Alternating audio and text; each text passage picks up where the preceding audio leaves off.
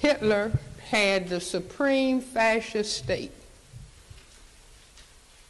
And what was he worried about in Europe and in Germany? He was worried about white genetic annihilation.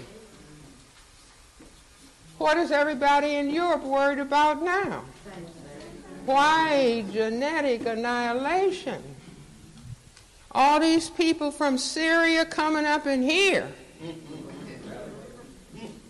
The tight labor market, which has driven everything from rising wages to rising inflation, may be changing because of immigration. NPR's Joel Rose reports. The screams of joy are back this summer at Funland, a beachside amusement park in Rehoboth Beach, Delaware. And so are student guest workers from around the world. Morgan Bennett is from Jamaica. There was a listing of all the different places that I could have worked and where they're located. But when the person had told me the type of job that I would have encountered, I just said yes. This season will be the first since the pandemic began that international students will be a big part of the temporary labor force in Rehoboth Beach. And employers are glad to have them back. We saw last year, we couldn't fill the positions that we had. Chris Darr is in charge of hiring at Funland. For decades, he says the park has relied on students coming to the U.S. on J-1 visas. But the program was all but shut down in 2020. The numbers were up last year, though just barely. Darr says he couldn't find enough workers to keep the park open every day. Especially at the end of the summer, early August, we lose college students. And without the J-1 visa program, we wouldn't be able to open half of the stuff that is in the park. They are truly important to the success of our business. The number of guest workers and immigrants coming to the U.S. is slowly rising again after years of steep declines. Tens of thousands of international students are back at resort towns and amusement parks. The Biden administration has released more visas for foreign guest workers, and it's automatically extending work permits for others. Economists say that should help to ease labor shortages, and some argue it could help calm inflation, too. Hopefully, if this trend continues and maybe accelerate, we will see the easing of some of the shortages which are still observing clearly right now. Giovanni Perry is an economist at the University of California, Davis. He says the U.S. is about 2 million working-age immigrants short of where it would have been if not for the pandemic and the Trump administration's cuts. Perry says that's contributed to a tighter labor market, putting pressure on employers to raise wages and, in turn, prices. If these shortages loosens up, so if there are more workers, this should also reduce the inflationary pressures. Especially, he says, in industries that depend heavily on immigrant labor, like hospitality.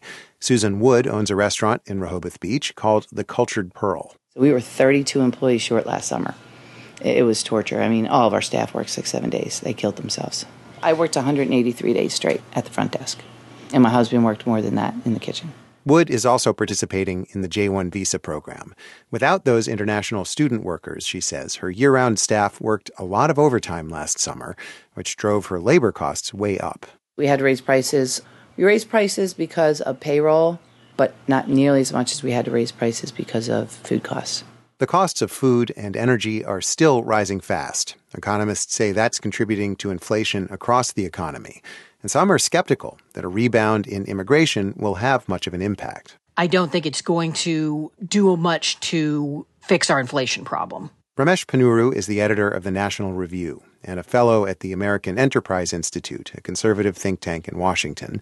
He argues that inflation right now is largely caused by problems in the supply chain, and that simply bringing immigration back to pre-COVID levels won't solve those problems. We need an immigration policy designed with our economy's interests in mind. We don't have that, and just toggling that so you have more of a dysfunctional immigration policy seems to me to be a mistake. Back in Rehoboth Beach, raw potato slices plunge into hot peanut oil at Thrasher's French fries. So we dice them, we put them in baskets. Dean Shuttleworth is the general manager. He's glad to have more than a dozen international students back on his payroll because it means he'll have enough staff to reopen another location across the street. This weekend was the first time we opened our 26 Rehoboth Avenue store up in 2 years. Last year we had the volume. We were extremely busy, but certainly you're going to wait on less customers. So I'm in pretty good shape this year. But Shuttleworth says he's still raising prices this summer to keep up with the rising cost of potatoes and everything else. Joel Rose, NPR News, Rehoboth Beach, Delaware. Black babies cost less. Central Florida kids are officially on summer vacation, which leads lots of parents looking for affordable childcare.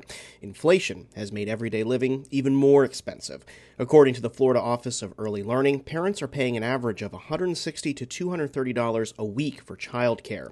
WMFE's Talia Blake spoke with the Florida Policy Institute's CEO, C.O.W.S. Knight, about the state of affordable childcare and what help is available, if any.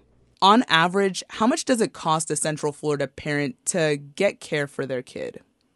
It's very expensive. It's a huge consideration for families, and it's about $8,600 a year on average to pay for childcare. Wow. So $8,600, what's the average salary a person needs to be making to afford that kind of childcare? It's really unaffordable for a lot of families, for most families. When we look at the state median income and we look at eligibility for something like the school readiness program, which provides vouchers for families with low income, 150% of the state median income comes out to about $40,000 a year. So that's what it takes to qualify for state vouchers, and that doesn't even cover all of the cost of childcare. Mm-hmm. Okay, and it's interesting that you say that because I talked to a mother from Brevard County, and she said she pays around $1,575 a month for daycare because her child is too young for preschool. Mm-hmm. She's a single mother, but she can't get assistance from the early learning centers because they say she makes too much money. Mm-hmm. So for middle and low-class families kind of like her, who just missed that qualification, what options are there for them to get their child into care? There's not a lot in terms of getting any assistance for paying for that child care. Eligibility is pretty strict for the voucher program. And like I said, that doesn't even cover all of it. And there's significant wait lists, even if you do qualify for it. So for families who are above that threshold and can't get the vouchers, there's family daycare centers, there's, child care centers, but unfortunately it is really expensive. How can not having access to affordable childcare affect a business or the economy, not just the family per se? In the community, having access to childcare is key for workers to be able to go to work, to be able to keep their jobs. And unfortunately, there are, even childcare deserts where there's more than 3 kids per available slot for childcare centers. So it does have an economic impact because these childcare centers, childcare is such a central part of the decision-making around work and the ability to work, and it has ripple effects throughout the economy, both starting from the family and then going out to the community and the economy as a whole. What do you think the solution is? Well, there were a couple of things that happened during the pandemic through the federal relief bills that were passed that really did have an impact on families. So the American Rescue Plan Act, it expanded the child tax credit and the child dependent tax credit. That had a huge impact. There were millions of kids who were able to receive the tax credit, and like 700,000 of them were lifted out of poverty because of it. The child and dependent tax credit was to help families make ends meet for childcare costs.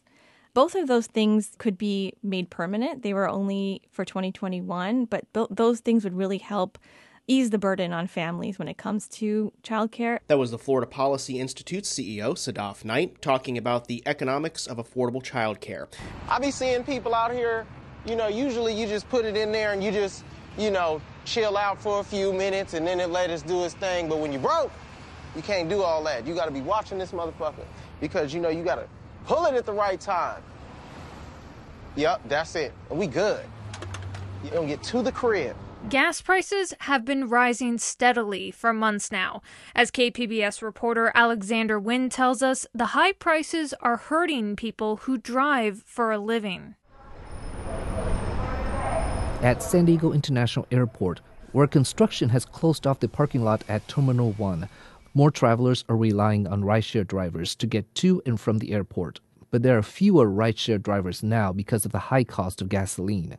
Lavina is a driver who says she continues to work because people still need her service, but it comes at a cost. It's been I have to work more per tank, and it's not adding up as well as it used to. She says she has to work 10 hours a day just to make as much as she used to.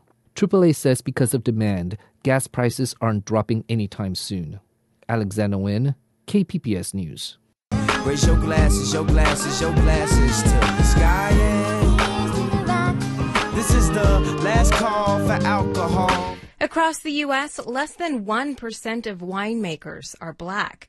But change is coming, and in Oregon, Tiket Bramlett is leading the way. She's the president of Compris Vineyard, and she's the first black woman appointed to oversee a winery in a major U.S. wine region. This year, she's helping usher in a new crop of BIPOC wine industry changemakers with her nonprofit, Our Legacy Harvested. OPB host Crystal Liguori talked to her and one of the inaugural interns of the program to get started with how she came up with the idea for the apprenticeship. My grandfather was the first Black general contractor in the state of California. And a big thing for our family was always rooted in community and saying, like, it starts with the foundation. When he started that company, no one was really connecting him and helping him build community. So he said, this is my opportunity to build our own table and to build this community. And he always said, it's our legacy harvested. This is what we do for our community. And that's always something that stayed with me. So in 2020, I had been hearing things in our wine community and people saying, I don't necessarily feel safe here. I don't necessarily feel as though there's space for me. I don't feel as though I have community. That bothered me because part of me felt as though I hadn't been doing my job. I pride myself on being a connector and being able to build that community. I just started having the big dreams of saying, like, why can't we have our education platform? Why can't I have my campus? Why can't I have this? Yeah, I can, and I want it, and I'm going to do it. And you have selected the inaugural individuals to be part of Our Legacy Harvested's internship program. And we have one of them, Marcela Alcantar Marshall, with us. Can you tell me a little bit about what caught your eye about this internship with Our Legacy Harvested? Having the civil engineering background, I've always kind of been into the earth and how things are made. So when I moved out to Carleton from Beaverton, I was interested in the agriculture side of the country. And I didn't actually realize that there was so much wine out here. So when I started to follow people on social media, one of the companies that I followed was Alumbra as well, and a Latina-owned business. And she had posted the internship. And I was like, this is awesome. This is what I'm looking for. I want to be in agriculture and I want to be able to get involved in this kind of community building process too. Can we talk about what exactly the internship will be? What are folks going to be learning? We are building out specific programming for each individual. So they're going to have group programming and they're going to have individual programming. So part of their interview process was specifically asking them what their desire was, what their ultimate goal is to get out of this. And that was the exciting part for us because we want it to be mutually beneficial, right? Like we want them to get their ultimate experience out of this, but also we want them to have personal growth because it is about wellness as well. We are basically going through the who, what, when, where, and why. So like why people have fallen in love with this industry. They're going to have an opportunity to be really hands-on in the agriculture experience and learn from vineyard stewards, but also vineyard managers as well, and see the large experience and the smaller scope to see what the entire experience looks like. But then, we'll have our fair share of class sessions as well, where they will be sitting in a literal classroom and getting the opportunity to learn and have some real hands-on experience so they can see all the different facets of the industry of where they can fit in here. Marcy, what in your interview that you did, what is it you said you were most interested and passionate about learning? Viticulture, it's such a science that and an art, which is very similar to construction, where it just fascinates me, the earth and how we are trying to build something, but we're still at the mercy of Mother Earth, right? And how it wants to do what it wants to do. And then we still have a process afterwards where we can manipulate that to kind of switch it around and try to control a little bit, and then the people that work it to know that feeling of picking something and putting your passion into it and just looking at this tiny little grape and going, this is going to have so much potential, just the basics of a grape becoming something completely different. It's very fascinating. I'd love to talk a little bit about both, T.O.W.S., you being a Black leader in Oregon's wine industry, and Marcy, you being the new crop of BIPOC folks who are going to be making waves and making changes in an industry which does feel very white. Growing up in Oregon, I'm kind of used to the fact of there isn't a lot of brown, indigenous people. And to be there, though, you start to give the next generation an idea of, well, if they were there, then I can do it, right? Yeah. And so that's kind of what I'm hoping with this is that just being able to be seen and say, that's a normal person and I look like them and I can be part of this community as well is very important. Working in construction, you don't see a lot of women.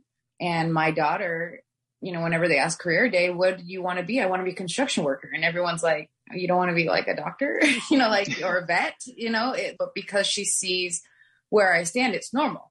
So hoping that if we're here, just our presence alone will invite people to want to be part of it.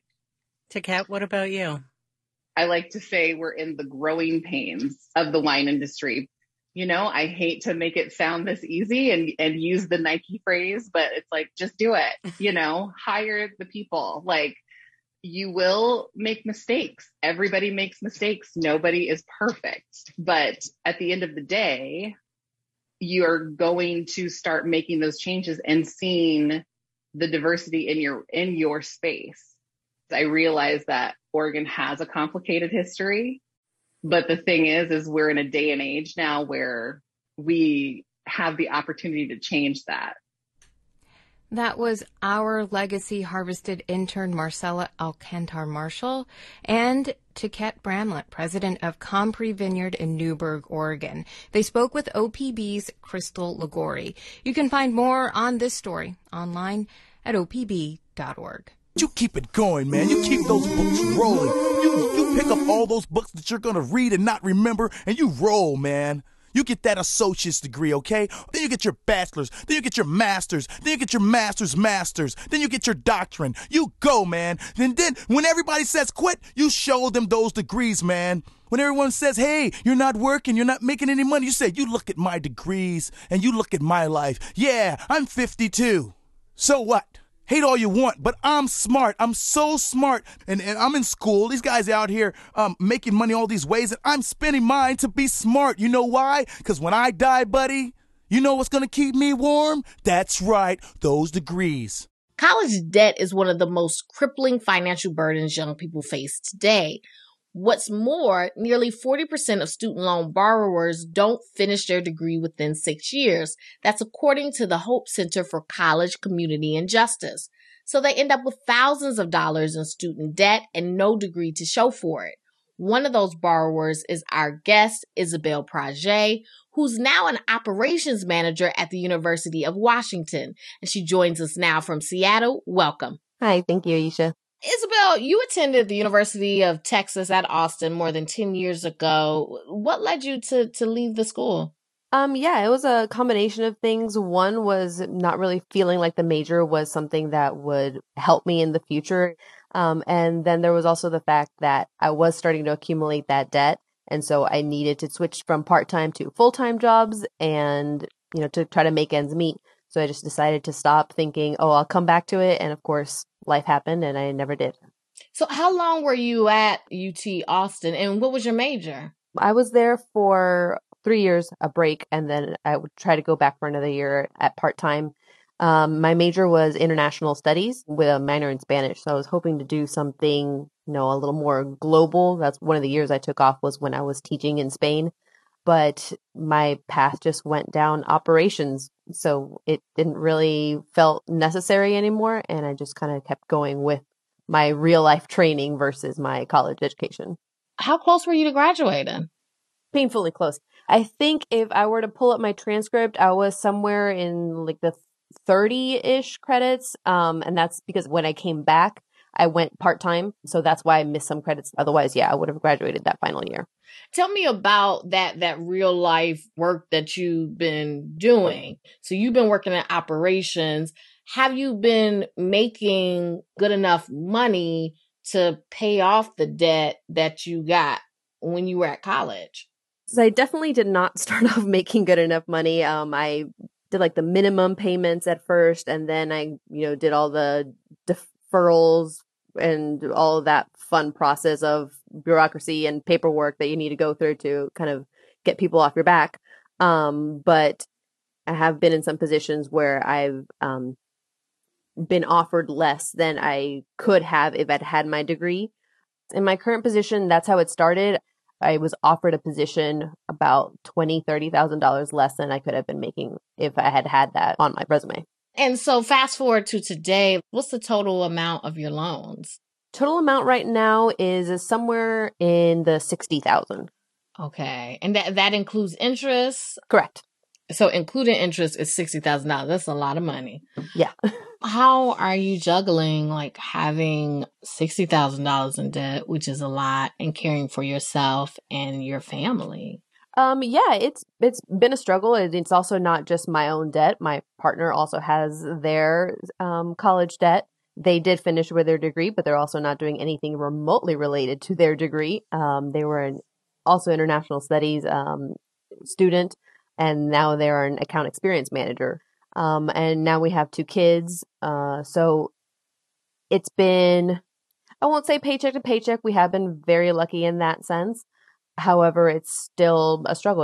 We still rent and we're in our mid-30s. Like I said, we have 2 kids now. We just haven't really been able to set down those roots because we always have this looming on us where everything extra goes to that. You have 2 kids. Are you hoping they'll go to college but not have to take out loans? I don't know how that will work. Are you hoping they'll just be really smart or play ball really well? That's kind of what I hope will happen. I secretly do hope that, but I'm definitely, the oldest one is 4 and the little one is 6 months. So I really don't have to worry about it yet. Time. But I am already kind of crafting that in my head of how am I going to tell them you can literally do whatever you want. I don't want to push these traumas that I have of not finishing, or what my parents always said of you have to go to school. It's no, take your gap, go to technical school. Don't go to college. Whatever is best for you and the way that you learn and what you want to do is okay by me.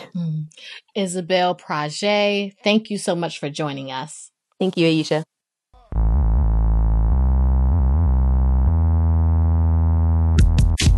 They call it.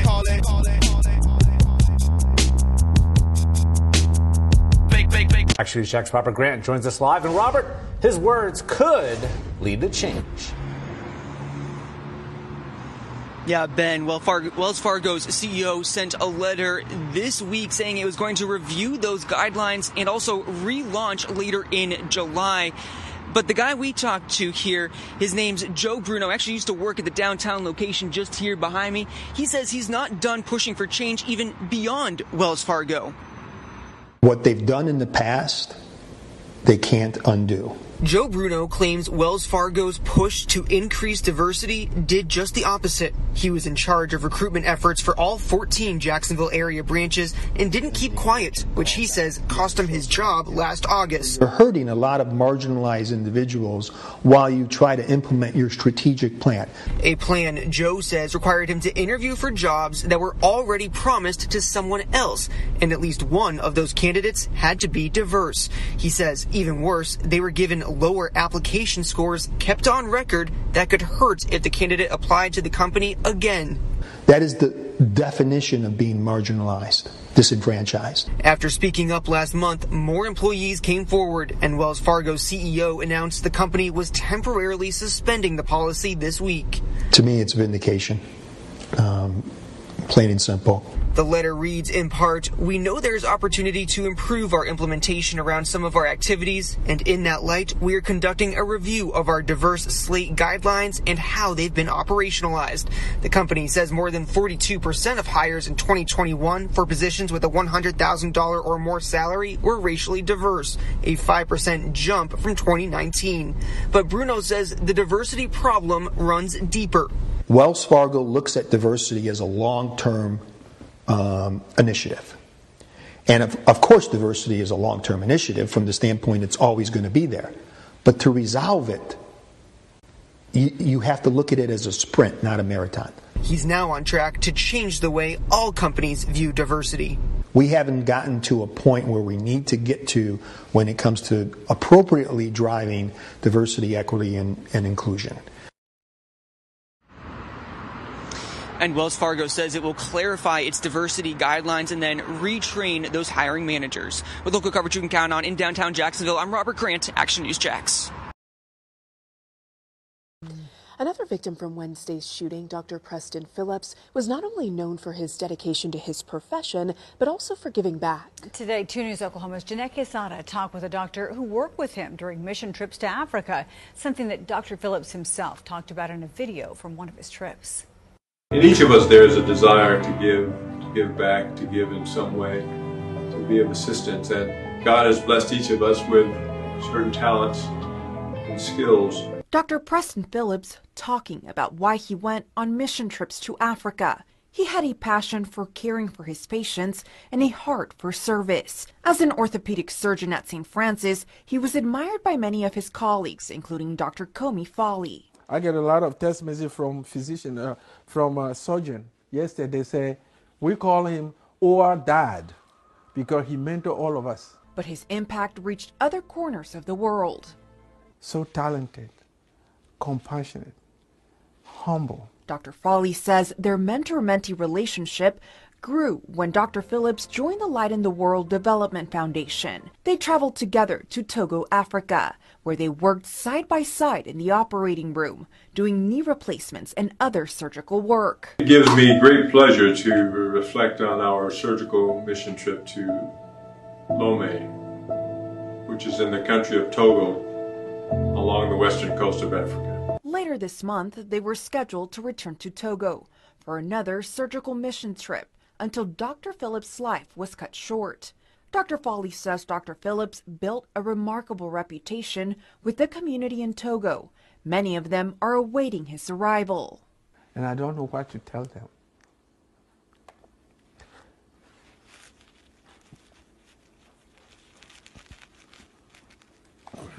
Dr. Foley says he wants Dr. Phillips' legacy to live on and the difference he made in the world to multiply. This death should not become the end of his legacy. Instead, the beginning of a big dream that he had. Dr. Foley says he still plans to go on the Togo mission trip later this month. He says he's looking for a surgical orthopedic doctor with the same passion and commitment as Dr. Phillips to join him. Jeanette Quesada, 2 News Oklahoma. Context of white supremacy. Gus T. Renegade in for another broadcast, hopefully to share constructive information on the system of white supremacy. Today's date, Friday, June 10, 2022. So I have been told. This is our weekly summit on neutralizing workplace racism. Dial in if you have observations, thoughts, suggestions, especially if you have figured out some things. This is what to do in a workplace setting to avoid being mistreated. You don't have to worry about any of the old fake interviews, fake promotions, anything like that. No way. You get all of your raises, bonuses, excellent performance reviews. Your colleagues speak well of you every time. Professional, competent, timely, punctual, consistent. That's the way that they talk about you. Big office. Hey, I'm going to be hanging out here until I'm ready to retire. If you have figured out how to obtain some of those things, workplace comforts, if you will, share. Please let us know how you did it so that we can emulate a little bit of your comforts. The number is 720-716-7300. The code 564943 pound. Press star 61 if you would like to participate. The number again, 720-716-7300. The code 564943 pound. Press star 600 if you would like to participate. Email is untiljustice@gmail.com. untiljustice@gmail.com. Feel free to drop a line if you would like to be anonymous and or not able to dial in directly. Shoot an email. We can read your commentary anonymously on the air if you have suggestions, comments, or have a situation you would like us to offer attempted counter-racist feedback. We will try to be logical, help solve problems without creating new problems. Before we get to callers and folks who wrote in the audio segments we heard at the beginning, the first report, they talked about the labor shortages and how having so-called immigrants coming back in, people who were not born in the United States, getting visas and what have you, where they're getting allowed so they can come back and work some of these hospitality jobs, low-paying jobs, generally speaking. Probably a lot of non-white people. They said coming and working at places like the Cultured Pearl. Some of the folks that they talked to in Delaware come work at Ryabath Beach. I don't know. A lot of non-white people in that sort of situation, like, oh, we can, woe is us because we don't have non-white people to come in and work. They've been saying that about a number of different industries. Nursing, that's another one. They would have a lot of non-white people not born in this area that they can exploit, take advantage of, pay some really low wage, no benefits, back-breaking hours, as they say, all the rest of it.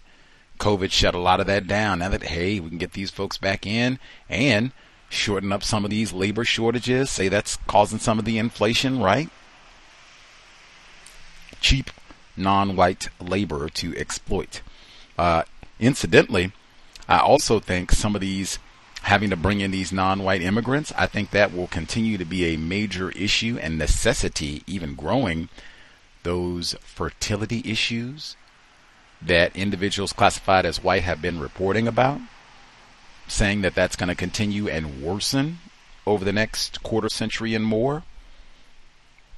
Lots more of that to come in terms of non-white immigrants being totally necessary for labor to function and the accompanying resentment. Next, they talked about even the Cultured Pearl. That's a Welsing moment, right? Pearl. Next, we heard the segment where they talked we talked about the gas prices, childcare, gas prices. I was kind of thinking of those together for whatever reason. With childcare, certainly black babies cost less. Now, they were talking about Florida specifically, but that is nationwide, an enormous issue. And certainly now school is out, at least the K through 12 folks, school is out. Academic year ended. And so back to the same thing we had during COVID, what to do during the summertime. Are the summer programs back? Is that all that, recovered from COVID-19, or is it not? But I know certainly that is another thing to consider if you are going to have offspring. hey, do we work from home? Do we have jobs where we work from home? Is that going to be a possibility? If not, what is our childcare situation going to look like? Do they have facilities here? Because they were talking about those long wait lists and everything, and then people, you make too much money where you can't qualify for a waiver, any sort of assistance, that sort of thing.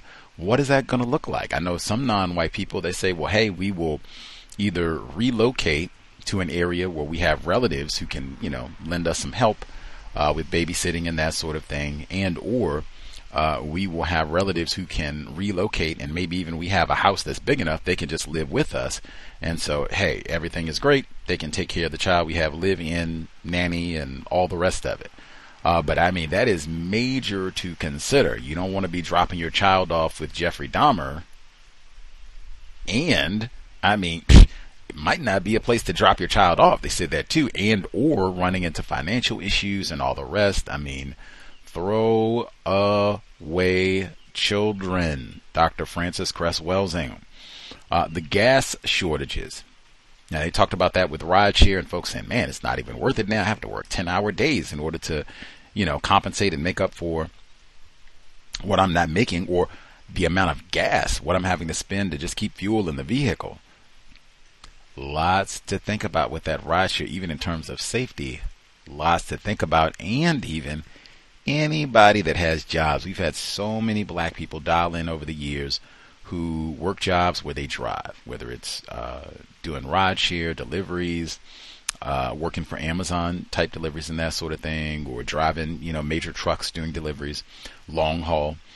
And folks who are either using their personal vehicle or whatever it is, where they're having to pay for the gas, and being a Bay Area mom, like, where they say, hey, you think you can, get this little non-white child, hell, he doesn't want to take the BART, you think you can help him get the, we'll see, maybe, maybe I'll remember, we can get you a gas card. Like, man, as expensive as fuel is right now everywhere, like, really, it should not ever be any playing around and messing around. Like, hey, either we're doing it or we're not even going to bring it up.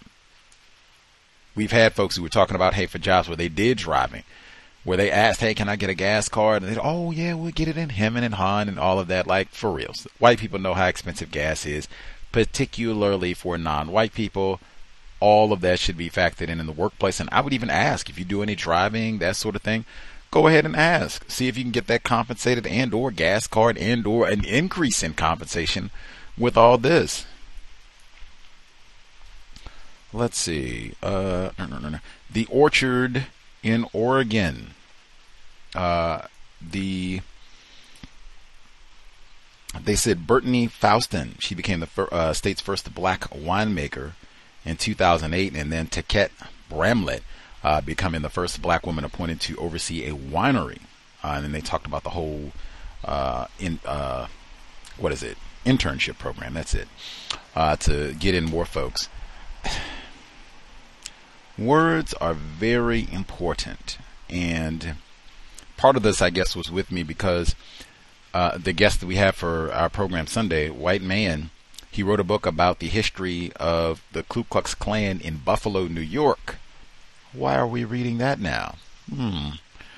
But in preparing for that program, he talked about how the Klan was huge in many areas, including Oregon, Washington, commonly known as the Pacific Northwest, and which I've talked about for a long time. This area where Gus T, my home turf, as they say, long record of white terrorism all throughout this Montana and all throughout this area. They said in the report, and I believe that was Miss Bramlett, victim of racism, that Oregon has a complicated history. It may even still be. I'm not sure that they ever redacted it or rescinded, voted it down, or what have you. But so it may be still current tense. But it was a part of the official Oregon State Constitution.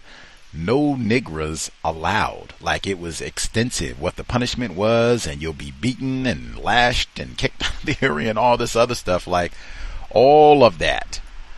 Klan activity and all the rest of it in the area of Oregon, to chalk it up to words like, we have a complicated history. Are you serious? And then growing pains, having a black person in a wine environment in Oregon.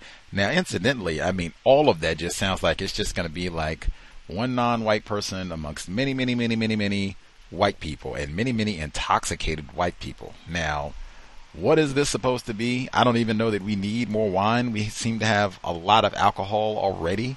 If this is going to be creating jobs and inspire more non-white people to maybe open their own winery, and this is going to be a profitable endeavor, maybe. But I mean, really, if this is just going to be we bring in one non-white person, maybe 2 or 3, she starts a program and brings in more white people for all of this, I have no idea how this works against white supremacy racism, or even calling out accurately the history of racism in Oregon and why you have so few black people, so few black wine operators. All of that is deliberate white supremacy. They weren't pussyfooting when it was time to keep the niggers out of Oregon. Incidentally, in fact, why I'm saying like, oh my God, this is so ridiculous. And I guess I'm not a wine drinker either. They got lots of history of black people being mistreated at wine tasting events. But what's on the front page, because that was from Oregon Public Broadcasting, the feature story on Oregon Public Broadcasting today, Friday, January 10, is Oregon's long history of enabling extremists. It should be white supremacists. Let me see what the first paragraph says. Oh,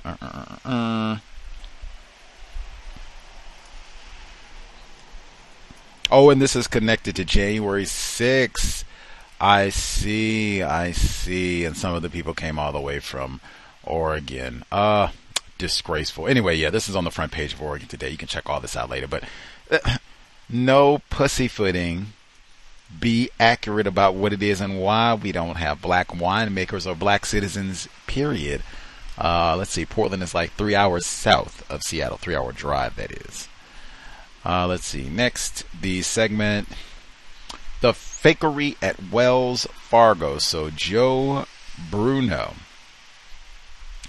talks about they have their diversity, inclusion, equity program and Wells Fargo, and he says that they have already promised these jobs to other white people, but he's supposed to go through these fake interviews, non-white candidates, and then give them low scores so that if they try to apply again, like, oh, this person, oh, this is a real moron here, like, ugh.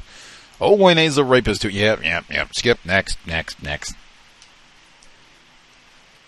This all in the diversity, inclusion, equity program. And Joe Bruno, victim of white supremacy, but he said, now, you want to talk about marginalization, all of this.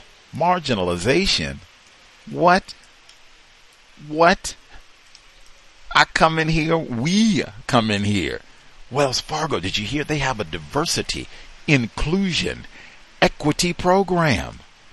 We get all gussied up. I get my Ferragamo shoes buffed. I get my tie on and get my Phi Beta Kappa pen and go in. All right, I'm dry clean my suit and got my resume on that heavy stock paper and everything. 5 or 6 other black people. We all come in. We're all gussied up. Ladies got their business suits on. Boy, we are looking tough and spiffed and cleaned.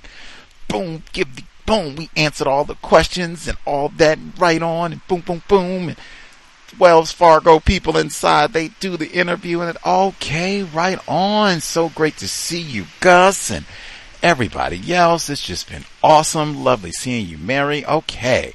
Well, we at Wells Fargo, we're committed to diversity, inclusion, equity, and Harambe. In the name of George Floyd, we'll talk to you, and we'll be in touch. It's been great meeting all of you brothers and sisters, and we'll be in touch with you soon. Thanks so much for your time, and it's been a great day. Once again, Harambe. And then they let the black people leave, and they sit around and look at each other and wait. Like 5, 4, 3, 2, 1.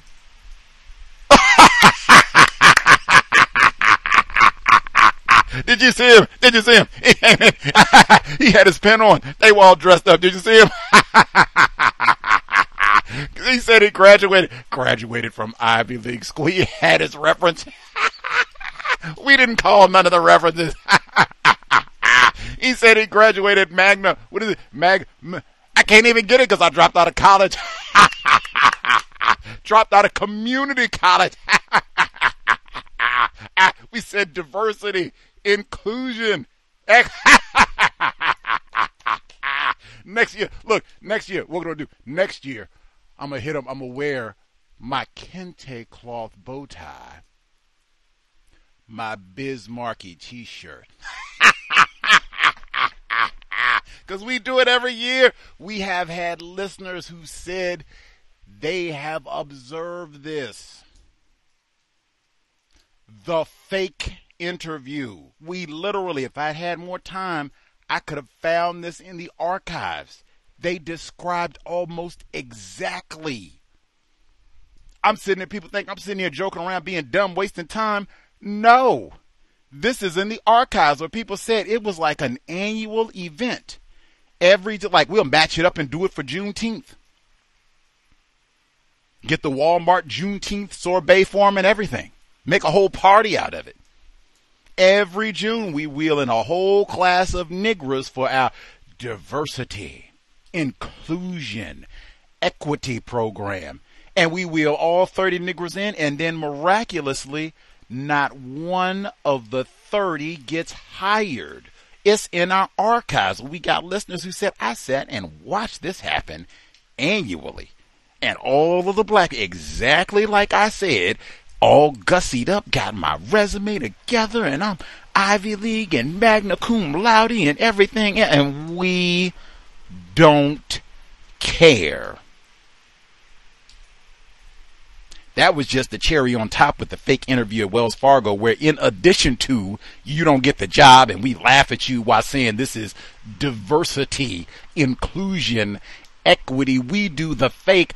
These jobs have already been promised to white people, and we're giving you a negative score. So if you try and apply again, you're already going to put your application in the trash. That's the sort of thing.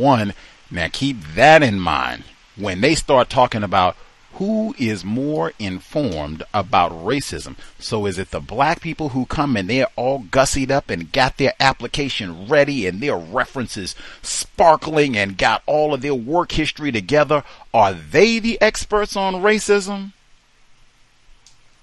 Or is it the white people who are orchestrating the fake interviews for jobs that have already been promised to white people? Who is more informed? That's also really important because, in my view, when we tell people, we talked about this. We had Doctor in Georgia 2 weeks ago. He talked about going out and talking to black students saying, hey, you can be more than just Lil Wayne, Steph Curry, dribbling a basketball, all that. You can be more than that. I'm a neurosurgeon. I'm wearing jeans and sneakers just like you. All of that is true and important. However, as a neurosurgeon, he was treated like a Negro, flagrantly. That's the only reason that we heard his story. You have to be honest about that, hey, you can be qualified. You can be spiffy, hair combed, no locks, magna cum laude even, valedictorian even. And all of that just means you are a Negro with valedictorian, magna cum laude, blah, blah, blah, blah, blah, blah, blah, blah. And still not get the job and even be denied by someone who, like I said, is a community college dropout, Mark Furman. Like, for reals, it is real important, because when you don't, you end up being one of the people, because we might have listeners, archive or live, you end up going to one of those fake interviews and you don't get the job and you don't find out, oh, this was promised to somebody else. This was a whole scam. Like, I wasted my time and energy. I could have at minimum slept an extra hour. Now I gotta sit here and comb what? Did I misspell something on my resume? Did I wear the wrong outfit? Is my hair wrong? Are my credentials right? Did I go to the right school? Man, I'm a lame. Oh, what kind of coon am I? And all of that. When it was, you didn't have a chance from the beginning. That's not marginalization. Contrary to what Mr. Bruno said, victims guaranteed qualified. That is white supremacy racism. And I mean, really, in my view, that is no different from Peyton Gendron. I can come up and put a gun to your head, or anybody out here, you required to have a job on this here plantation. You go out and do all that to get a job, and they do that to you? You want to tell me that's white privilege? Is that a better term, or white terrorism? The fake interview. Speaking of terrorism, the last segment was Dr. Preston Phillips. They don't even allow very many black doctors on the plantation. We've heard numerous reports about that. And Dr. Preston Phillips, one of the victims at the Tulsa shooting that happened last week, and it reportedly killed by a black male. Horrible all the way around. It is super, critical. Can't be overstated. Safety in the workplace. Certainly some situations, it's not a whole lot that you can do. You know, some things that you wouldn't be able to prepare for or wouldn't know about or what have you. But at minimum, I would want to discuss. Same thing I think retired firefighter brought up and other people. I would want to discuss, do we have any sort of plan in place for safety? Do we have any sort of drill or what have you if there's an active shooter or any other sort of incident of violence in the workplace? If not, do you think it would be prudent to organize such an activity? Stay in the question lane. I would be suing it because we've had a shooting at a grocery store, school, all of these different environments, hospital. Hey, regardless of where you work, you need to be very alert. And safety on many accords, COVID-19 and people being rowdy about all that. And if you got to go back to wearing a mask and all the rest of it, and then just people being rowdy out of nowhere, rowdy, hostile, and armed for whatever reason. I've said that consistently. You have to take your safety into your own hands. So, hey, I would big time speak up, especially if you're in contact with a lot of people. And we've had a number of folks who've talked about being threatened on jobs. We've had people who haven't even participated, who have talked about investors, who have talked about working with people who threatened to shoot them on the job. All of that, take it seriously, has to be reported. Incidentally, this person even said when they went to report it, no one took it seriously. What do you mean? Ted threatened to shoot. Ted is just the best in the world. Did you see his kente cloth bow tie? I love Ted. Ted is amazing. Come here, Ted. Remember we went fishing last summer? Ted is amazing. That sort of thing. Get mad because you tried to report Ted said he wanted to. Matter of fact, I'm ready to shoot you around here trying to get Ted in trouble. Got that sort of response. Every time anybody is talking about shooting you or some violence or anything, at minimum, does this sound like professional behavior? Is this the way that we are to conduct ourselves in the workplace? You can just stay in the question lane with all of this. People are behaving like this. None of this is acceptable. And like I said, I would be talking, if it hasn't been brought up already. I know we've had some folks where they said, hey, they brought in folks, trainers, and they talked about what to do and the importance of vacating, getting away from the area and all that. Great. Invoke that training. If it is not, I would request, that's something human resources, everybody should be vested in. Like I said, having days, school shootings, hospital shootings, all the grocery store. Be very serious about your safety. And Gavin DeBecker keep talking about the gift of fear. You get any sort of sense from someone, something is not right. Like, I don't know. They seem, like this person is seeming hostile. They're saying things that seem a little weird, volatile, hostile. This person seems like they might have a temper of some sort, that sort of thing. I would not minimize any of this, especially if it's coming from somebody white. Oh, yeah. Take all of that seriously. And again, any references to firearms, guns, none of that is acceptable in the workplace. And especially now, people should not be, this is not the place unless you work at a gun store. You work at like a rifle factory or something of that nature. This is not the environment to come and I want to bring all my guns and ammo, past subscriptions and what have you, and talk about all the different types of magazines and bullets and all that and what we're going to do with the rent. Like, none of that is appropriate for the work environment. And again, you can just stay in the question lane with asking what is acceptable. If you work in an environment where all of this is talked about on a daily basis, just ask. Yeah, I mean, if it's really entrenched, I would double check about now, why am I working here exactly if we basically work at a gun range? But yeah, just ask. Everything should be about the promotion of safety. Number again is 720-716-7300. The code 564-943 pound. Press star 61 if you would like to participate. If we have any other folks, if you have experience with the fake interviews where whether it's you personally a victim of the fake interview or that this sort of thing is happening where non-white people, hey, it's rampant in the NFL. Not that I'm interested in hearing about that at all, but it is rampant where they've talked about it seems like they just bring these niggers in to say that, yes, we did talk to a nigger for the job, and then we found a cool white man who will be even more qualified.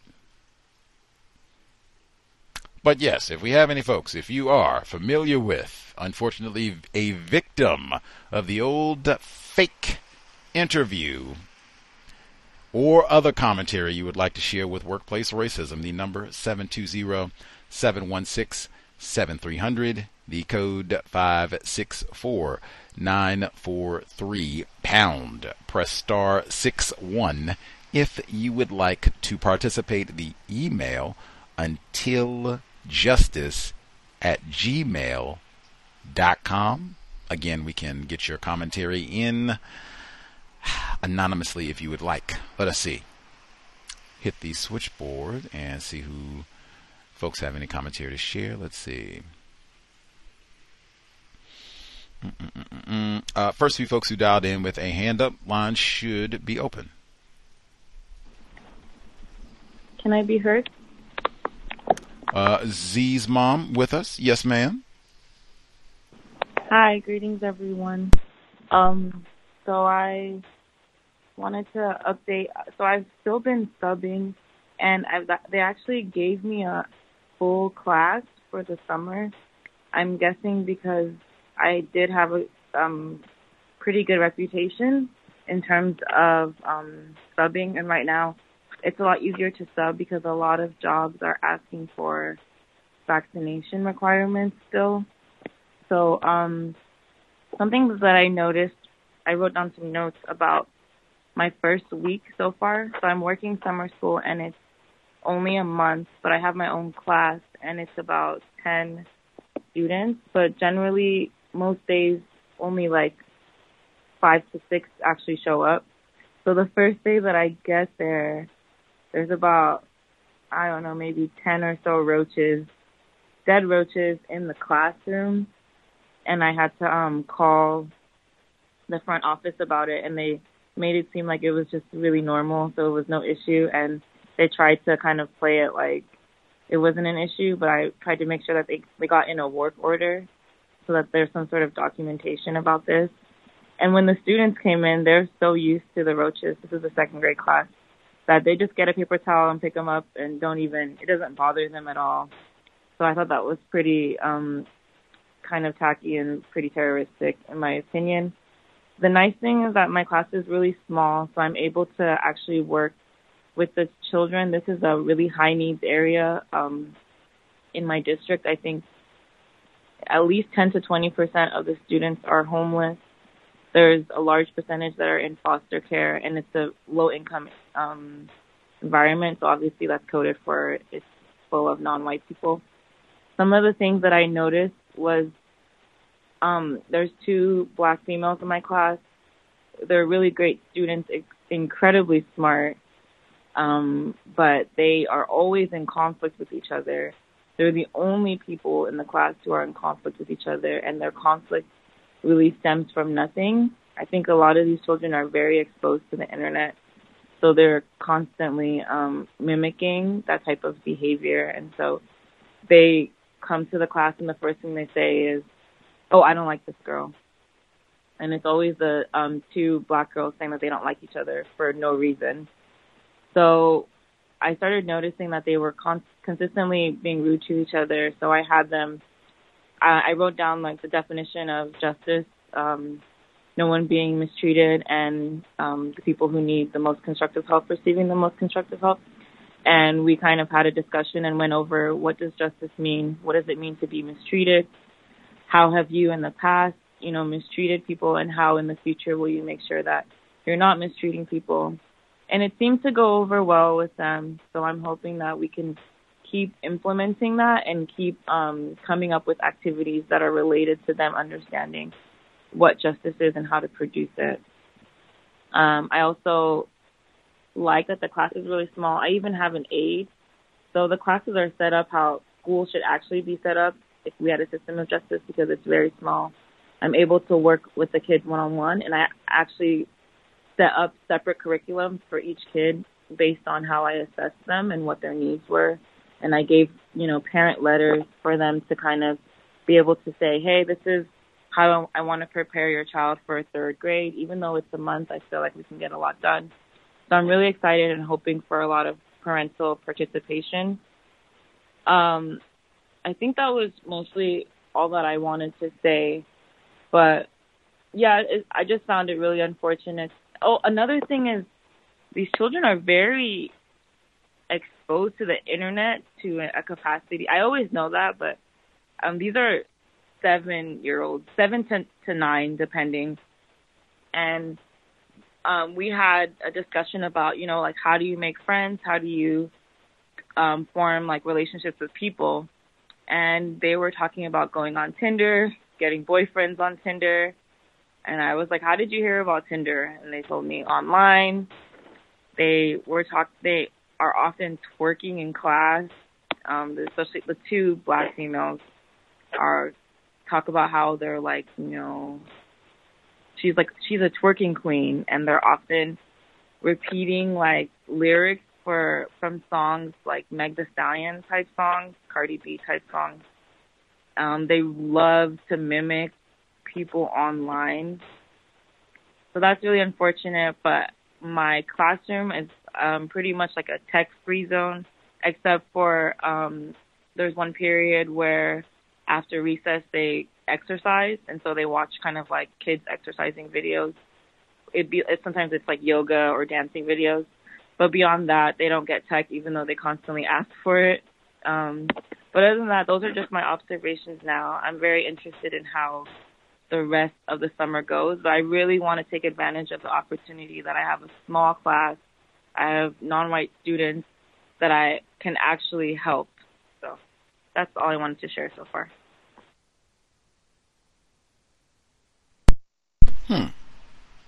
Well, that is awesome. Z's mom, small class, trying to do her part to produce justice and even spelling it out to the definition with the young victims. That is awesome. Once again, throw away children. She said some of these folks in foster care, these little victims, throw away children. Dr. Welsing talked about that all the time as a child psychiatrist. That right there would be enormous towards solving this problem. We're not going to be messing around with the production of non-white offspring. Said a lot of these students houseless.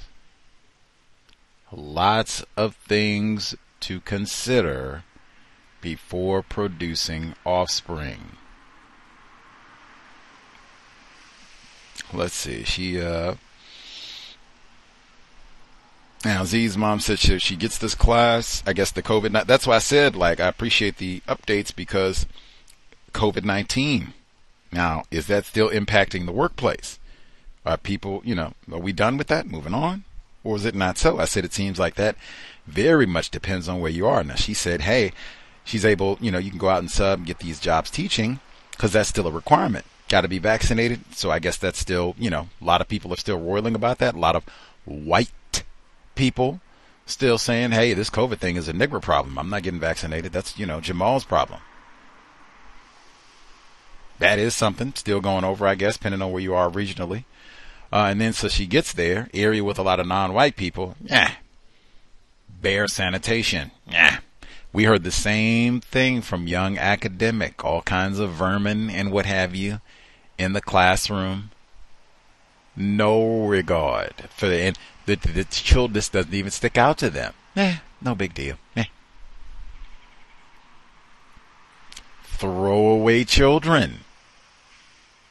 They are treated like trash. They get accustomed. Hey, we are trash. We're supposed to be in a garbage bin. See, she says that these are supposed to be high need. All of us victims of racism really are high needs. If they want to use that terminology. She talked about all of that anti-blackness amongst the victims. That also is so common at a young age and an older age, unfortunately. But all of us really, the content that we are exposed to on all of these screens, internet, whatever it is, television, Netflix, all of it, YouTube, there's so much anti-blackness. She said where it'll be 2 black females in a classroom, or maybe not even having a whole lot of black females, and conflict. Immediately, not even rooted in anything, not like, you stole my purse last year and I haven't let it go yet, or, you caused me to get kicked out of the house or whatever, caused me to get in trouble with my parents that time, I didn't get a good dinner that night, they made me go to bed early. None of that, just, I don't like her. I have seen the same thing, even working with young children, where I remember sitting with them in class, and they went back and forth for about a good 5 minutes between them. And it was, why are you all always in conflict? Can we solve this? Do y'all have to argue and brawl every day? And well, he said that I was as black as tar, and she said that I was as black as a piece of coal, and she said I was black as black, and she said black as black. Woo, man.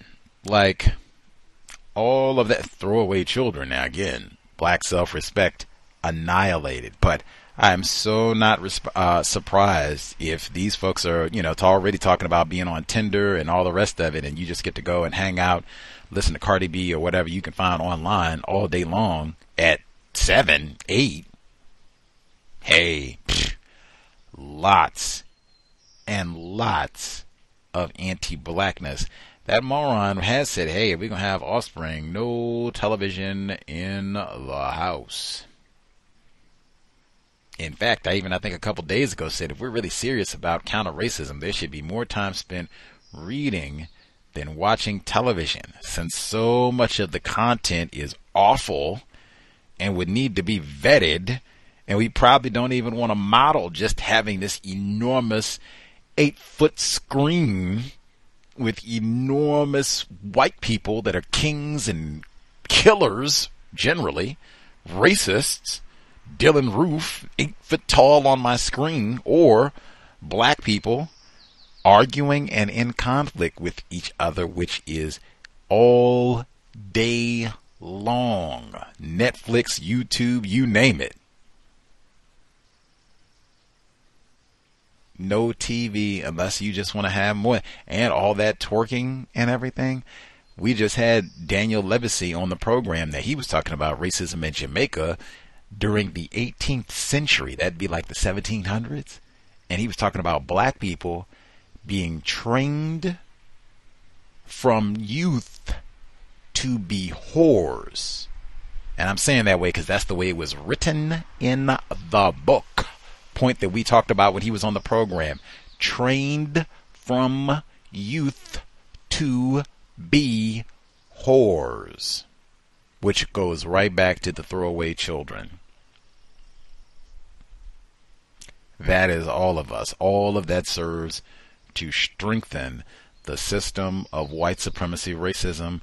I'm just here to breed and throw away children and more people to be victimized, really. More slaves to be victimized. Keep all of this going.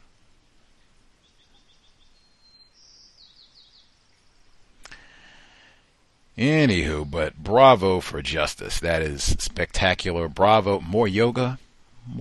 But bravo for no screen or no technology. Broader than that, for no tech in the classroom. Amen. Let's get away from all that screen stuff. Technology can be used. Excellent tool. But I mean, really, if it's just going to be Tinder and twerk, yes, no technology zone and justice. Let's see if we can do some practicing justice between us and not just immediate conflict, because you have melanin and lots of it and so do I. So we're going to brawl to the death right now. White people have been very successful. Our conditioning has been conditioned. Let us see. Let me nab one email and then we will continue. Much obliged, Z's mom. I feel like I had been wanting to ask her about Aya Gruber, because she mentioned her when way back what seems like 8 billion years ago when we were reading Alice Sebold's Lucky, and then we had Aya Gruber on the program, but then I didn't hear from her, so I never got to check in. And now it seems like, too, it's been forever since Aya Gruber was on the program, but it was just February. Let's see. One person wrote in, see if I can nab our emails. All right. Victim. He writes in, hello, the cows. This is black male from New York. I'm heading the advice of one gusty renegade and aim to stop spectating. Whoopee. By reporting in on matters regarding the workplace and how this can have deleterious effects on one's health. In 2019, I dealt with the death of a parent. Oh, my condolences.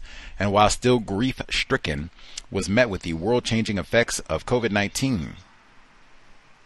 For the last 2 years, given that I work in a New York City hospital, the epicenter of the pandemic, which increased potential exposure to the virus, along with the challenges of the workplace, anti-blackness, there it is again, staff incompetence, and COVID protocol changes, my physical and mental health gradually deteriorated. About a month ago, I knew I needed to get help to address the totality of all the events that affected me these past 3 years and had to make efforts to do so. Unfortunately, I did not have the time to get them. At the beginning of the week, I visited my PCP to see if he could assist me in getting linked with appropriate help. One look at me and he immediately called an ambulance and sent me to the ER, where I stayed overnight as I had reached a breaking point. I am now and placed on medical leave. Being through this incident, I have been connected to the help I very much needed. This is not the way I would advise anyone to go about doing it, to be sure. I say all of this to say your health is paramount above all else in this system. If you are allotted time off from work, take every single day owed. Until my next correspondence, be well, cows faithful. Sincerely. Wow. Health. Nothing more important than your health. And I know for so many people, so many victims of racism, the workplace, not even, trying to factor in the past 2+ years of what COVID-19 has added, but just in general, all of that strife and anti-blackness and terrorism and fake interviews in the workplace has an enormous and destructive impact on our health and well-being in so many ways we're not even aware of. Like I was talking about, you go into those fake scammy interviews and then come out thinking it's me and I did this or I didn't do that and blah, blah, blah, and rooting over that, and then you can't sleep and all the rest of it, when this was not going to be your job from the very beginning. The time we posted this, we knew you were not going to get this job. It has a huge impact. So, and even I totally ask for help if you know something is not right. You know how you typically feel. You know, everybody I think has had like a day that was unpleasant, where you were upset, impatient, didn't sleep well, whatever it is. Something, unpleasant happened during the day. There's a substantial difference between that and a sustained feeling of depression, melancholy, if you want to use that term, or whatever. There is a difference. You know what the difference in terms of how you normally are, and if you're just down for a day or so, tired, need to get a little break or what have you, get the weekend to recharge, that type of thing. And particularly if it's workplace induced, where this is just being ground down every day. Ask for help, get help, and even looking at now, do I need to extract myself from this situation? Is this one where this is not going to improve?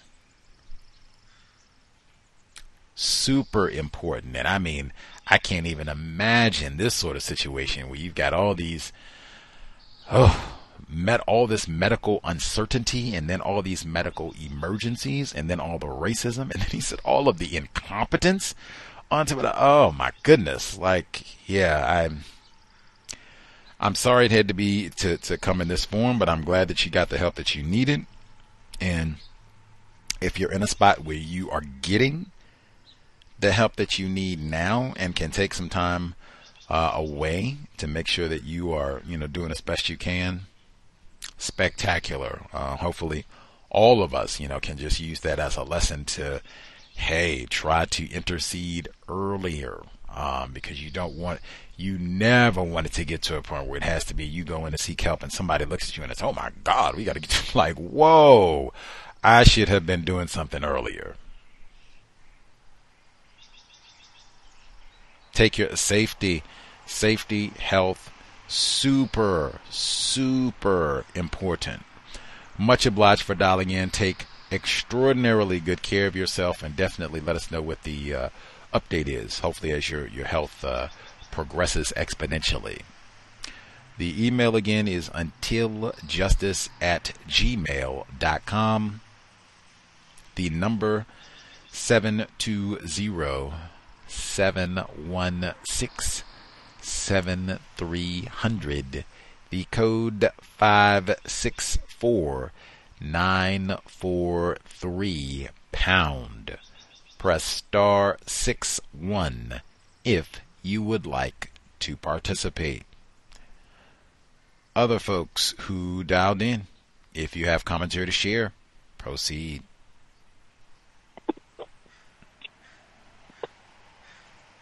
Can I be heard? Yes, sir. Thank you, sir, for taking my call. And greetings everyone on the line. I had a question, and I was hoping I could get the caller's opinion on it. The question is, let me give a little backstory. I found out recently that a lot of the suspected racists and some of the non-black people on my job location have some kind of group text that they are communicating to each other with that I'm not privy to. I wanted to ask, is there a way where those type of records can be, uncovered from online or even legal means? That's my question. But about some of the news reports, I was thinking about the employment for the immigration, and I read an article in LA Times talking about the the ever approaching immigration wave from a couple different South American countries. And I was thinking that, well, Kamala Harris, she's trying to submit I guess a bill or whatever to give them money, $3.2 billion in funding to build up 3 specific countries. So I don't see why. Well, I see why they're allowing immigrants to come here. The report about what was that report about? The lady with the wine country, the wine. I thought that was interesting that she was introduced as this. I see it happen a lot of times by people being introduced by black people being introduced as being this level, this president or whatever, and it really doesn't, reflect how the majority of black people really live. I mean, I just thought that was interesting why they're always promoting this notion that black people have arrived and are successful in some kind of way.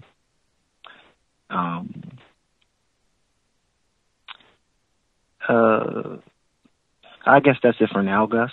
And if I have something else to say, I'll chime back in. But thank you for taking my call.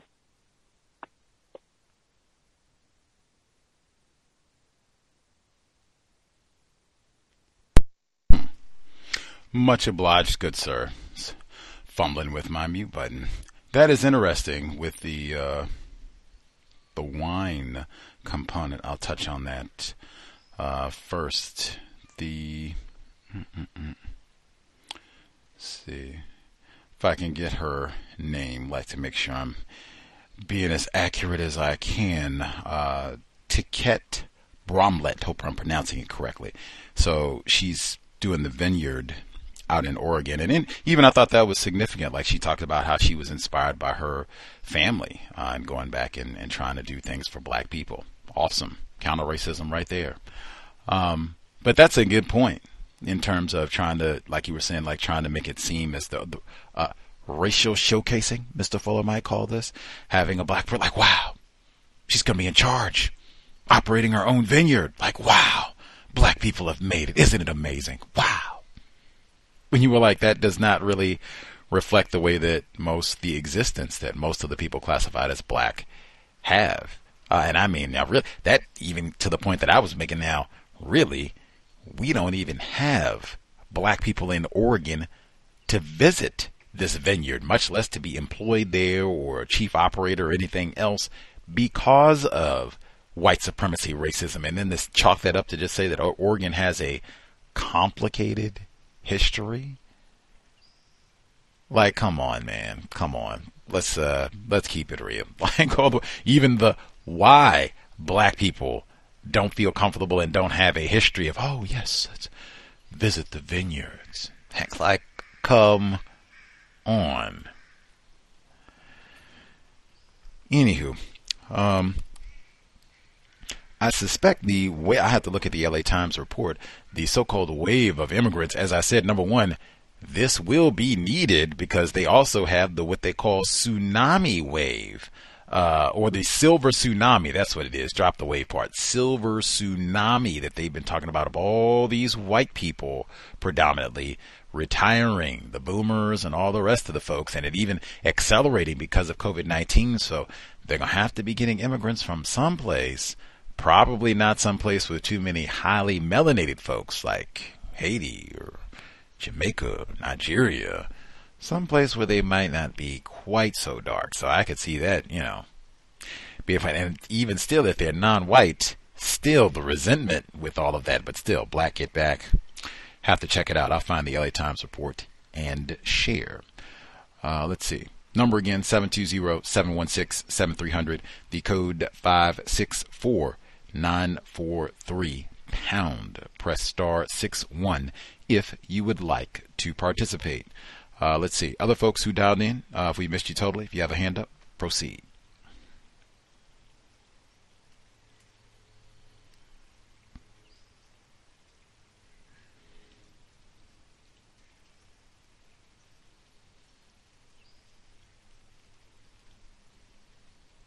Can I be heard? Bay Area Mom? Yes, ma'am. Thank you. Thank you for taking my call. I didn't know I was unmuted. Sorry about that. Oh, that's pretty cool. Okay, so yesterday was the last day of school. Yeah. Everybody's so excited. Well, I think the children, the graduating children, I think they're kind of sad, too. The school that I was at yesterday, the children looked a little sad, like they didn't want to not come back to school or venture off maybe to middle school or I think with the pandemic and everything that's happened, the children were affected differently. So I spent my last day of school with the lady that yelled at the kids. And so when I walked in, okay, I'll bring you back to last Thursday. So I didn't know until this Tuesday, that the last day the paraeducator was in the class was the last day I was in the class.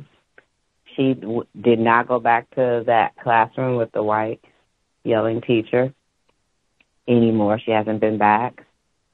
She instead went with the preschooler black kids on the site.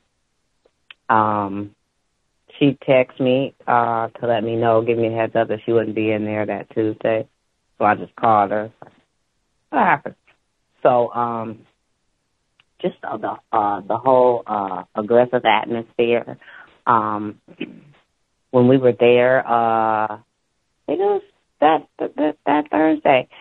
She had went to the black lady's station, took all the work that the kids, all the artwork, all the work that they do at the back station where she is. She took all the work, hid it somewhere in a closet, and then brought it all out when the lady went to the bathroom. She said her bathroom breaks are more like, her 5-minute breaks are more like 15. That's what she told the kids. So, while she went to the bathroom on this 15-minute break, she gave the fifth graders this folder and with all the paperwork that this lady had been looking for, the black paraeducator. She'd been looking for this folder for a while. And the white teacher took it. And so she gave it to the kids. Here, sort it out. We're going to make scrapbooks. That's what she said they were going to do. Now, mind you, that was what the black teacher was going to do with the children because she's the one that creates these images with the children. So the black paraeducator's feelings were hurt. Or whatever. And they were just, well, the tricky part about it was how they didn't just sort them out on the table. They were thrown all over the floor. And anyone that wanted to help find whoever's name was on the paper and go give it to them, that's what they were doing. So it was just like maybe 100 pieces of paper just thrown on the floor. And so the black lady came in and said, "What's that?" And she said, "That's the paper that I was looking for." Oh, my goodness. So I guess that day was it for her. So when I got there Tuesday, the children were out of control. There was no structure. So it showed that the structure came from the teacher's assistant versus the teacher. So children jumping all over the place, don't know what to do. Come yesterday, the fifth graders are graduating. He told them, she waited. Now, mind you, this is no new news, but you want to wait till today, this morning. They're graduating this morning. You wait till this morning to have them practice their speech. So before that, she said, "I don't know where Mrs. Such and Such is. I haven't seen her since Thursday." She said, "I don't know where she could be, but maybe they needed help somewhere because I think the principal told her that they needed to take the paraeducator from her and have her go somewhere else. They needed help somewhere else. I think that was what told her instead of just saying, you're crazy, lady." So now she's telling whoever, "Am I the only one that's not coming back this year? Am I the only teacher not coming back?" So she was telling somebody else that was in there assisting her with the kids. And they They just said, I don't know. I don't know what's going on. She's like, if I'm not coming back, they are getting rid of me. Why am I not coming back? Am I the only one not coming back?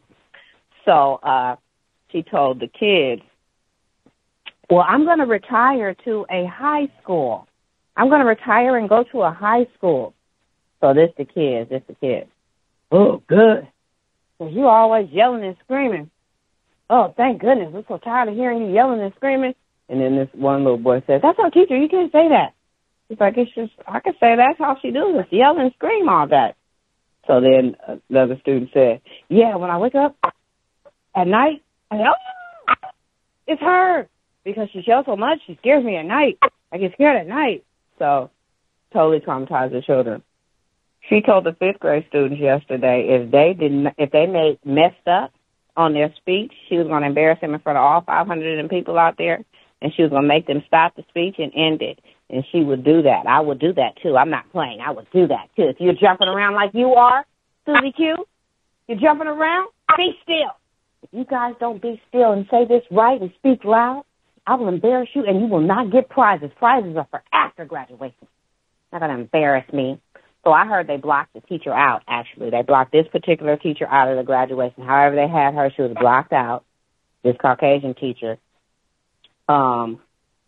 They went and got the black hair educator because one particular family in general wanted her sitting right there with them because that's how helpful she was for them. The teacher left no instruction for the last day of school. Because I go to so many schools, I don't have time to know. I don't know anything, and I don't want to know. I just want to, where are we going?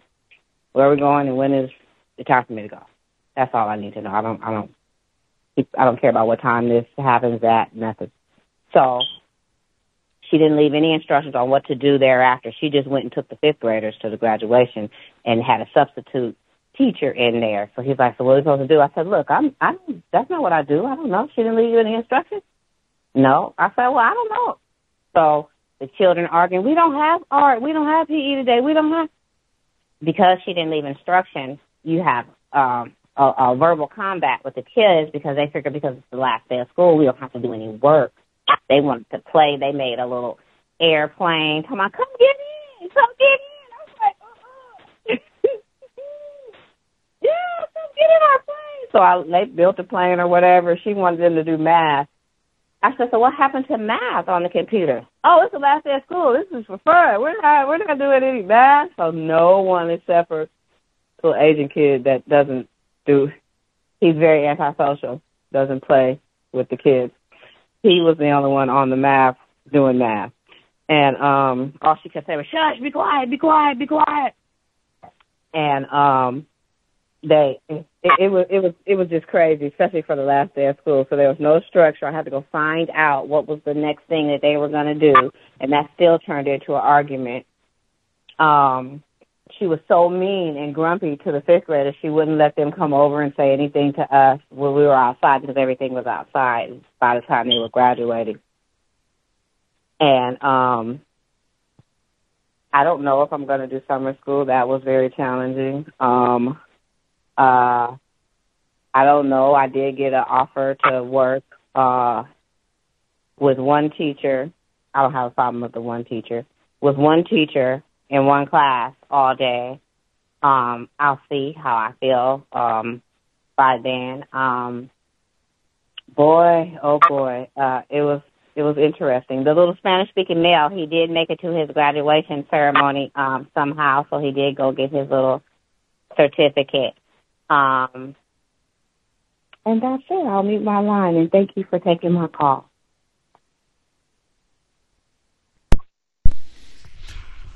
Much obliged, Bay Area mom. Hoorah, hoorah. The school year is over. I'm not surprised that you got an offer for this summer. I guess, yeah, if you have a good rapport with the instructor and all that, like, yeah, I can see how all that goes.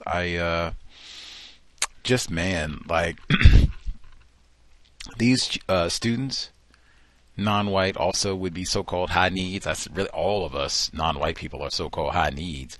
And She's sabotaging the efforts of teachers, aides, and what have you for these students. I mean, are you serious? Like, I've talked about that in terms of like the vindictiveness and pettiness of white women, white people in general, but especially white women in the workplace. I mean, I go to the bathroom, and then she's scurrying, sneaking stuff. That, like, are you serious? Are you like? This is not even like my personal stuff. This is stuff for the children. That moron, he says pretty often, what he say? He says, white people do not care about children. That is like a total disgrace. I mean, and not just I'm scurrying around and sabotaging and sneaking and hiding stuff. And was that the folder I've been wasting all this time? I talked about that all the time. White people, racists, waste our time. Sit there, and I mean, that's the sort of thing that I've heard people say that like drug addicts do, like steal from you. And oh man, you can't find the folders? Oh, did you look in the drawer? Let me help you look over here. I bet they're right in there. Let's see. I bet that Jonathan, did you move the you grabbed the folders this morning? How do you steal something and then come help the person look for it? She didn't just do that. She said the white woman steals from her. She goes to the bathroom and comes out. It's not just, oh wow, the folders have miraculously appeared. She's got to get her jab and say, hey children, her bathroom makes are supposed to be 5 minutes, but they're really like 15. That's CP time.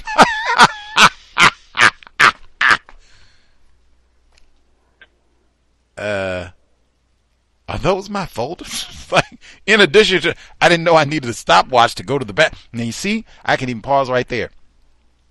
I told you I worked in the school system in East Bay. Go Warriors. Now, I said I would drop the students off, stop, go to the bathroom, because it would be brawl, conflict, white man supervisor. You have got to check in. We have got these students here, and you have got to check in before you go to the bathroom. I said, man, we don't even get to go to the bathroom all the time. Don't even get a lunch break sometimes. Like, it's just straight, bam, from 9 o'clock until the students go home at 3. Like, what are you talking about? And all that, and that's whatever. If I'm going to get fired, I am going to the bathroom. All that, just trying to go to the bathroom. Now, I told you, you work any sort of job, and you want to talk about safety and health. You work on a job where you can't go to the bathroom, or you got the warden. Man in Florida said you got the warden outside with a stopwatch. What are you doing in there? It's been 5 minutes. Are you still in there? What's going on? I'm just, can I grab a slice of toilet? It's been 6 minutes. Get out of the bathroom. Any sort of job like that. They said the Amazon people, a lot of folks that work in those warehouses, can't even go to the bathroom. Same type of thing. Got cameras and what have you. Efficiency and productivity rates and what have you. How many delivery? You better not try and go in there and relieve yourself of any urine. Any sort of job like that, that's what I mean. Deleterious to your health. That right there. And, oh, by the way, are these the folders that I've been looking for the past half hour? Come on. She stops working, she said. I'm done. Like, I can't do it anymore. Like, all this kind of, and again, who is injured here? She could just go get another job, hopefully. And, whatever. But I mean, the students, we are high needs, and you're sabotaging the people who are here for the high needs children. Black babies cost less, and again, white people do not do not care about children. All that sabotage in the workplace, that's the sort of thing you would have to, because we've heard so much of this. The sabotaging of people who are just trying to come in and do quality work, that I would be thinking automatically anything. I'd be trying to have backups, anything that can just be saved, and this is something that just can be printed out again and that sort of thing, and or securing. I don't leave anything there. I'd be thinking of that in advance. If I know I do quality work, all of these same thing I said with the joke about the fake interviews. Joke, put that in quotes, where you come in magna cum laude and valedictorian and graduated top 5% of your class and all this, working hard and all this, working a job while you do all that, and you got old racist Susan dropped out of community college and she's on the hiring committee. Mad. Way more qualified than old Susan is. She's mad. That's why I see you got that. Lots of that. I'm not saying every white person is ignorant or incompetent, but I mean, hey, there is a lot of nepotism, cronyism, they call it in the system of racism, where you don't have to be qualified if you're white, and you end up with a lot of that.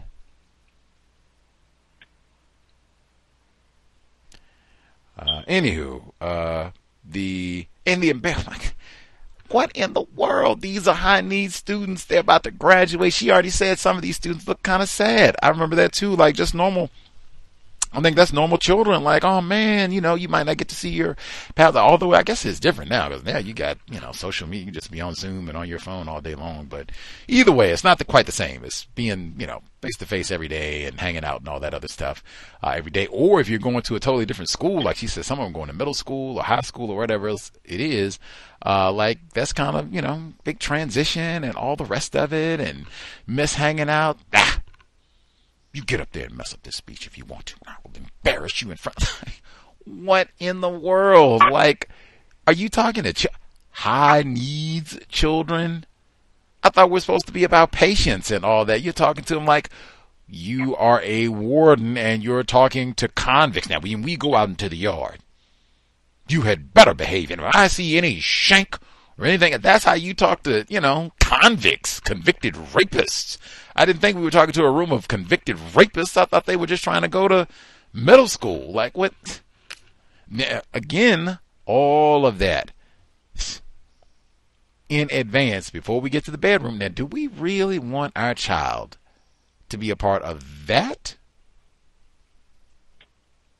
And if not, what steps are we going to make to make sure, that is not constructive? I experienced all that I need of that. My partner experienced all they need of that. We have got a totally different curriculum set up for our child. And we set that up before we hit the bedroom.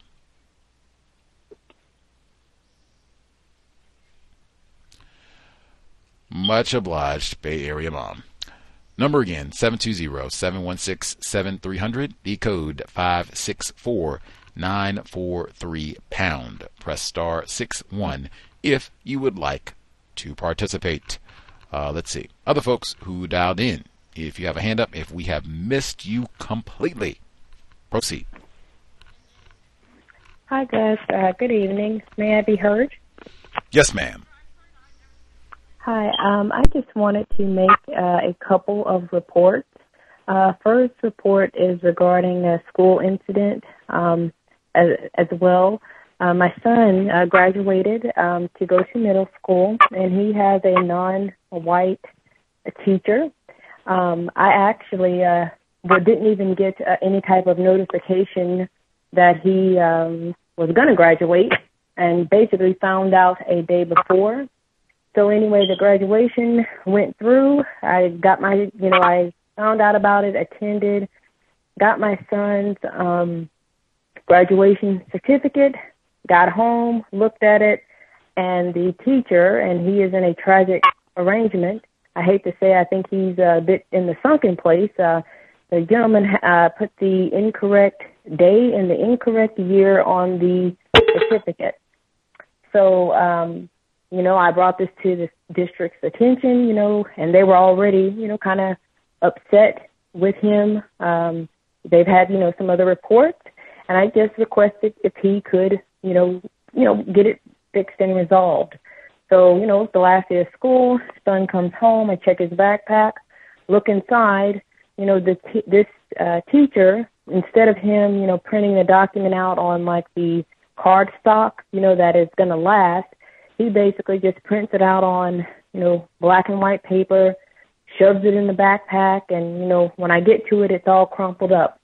So I have to go back again to the district administration to ask them to, can you please print out a correct graduation certificate, which they finally did.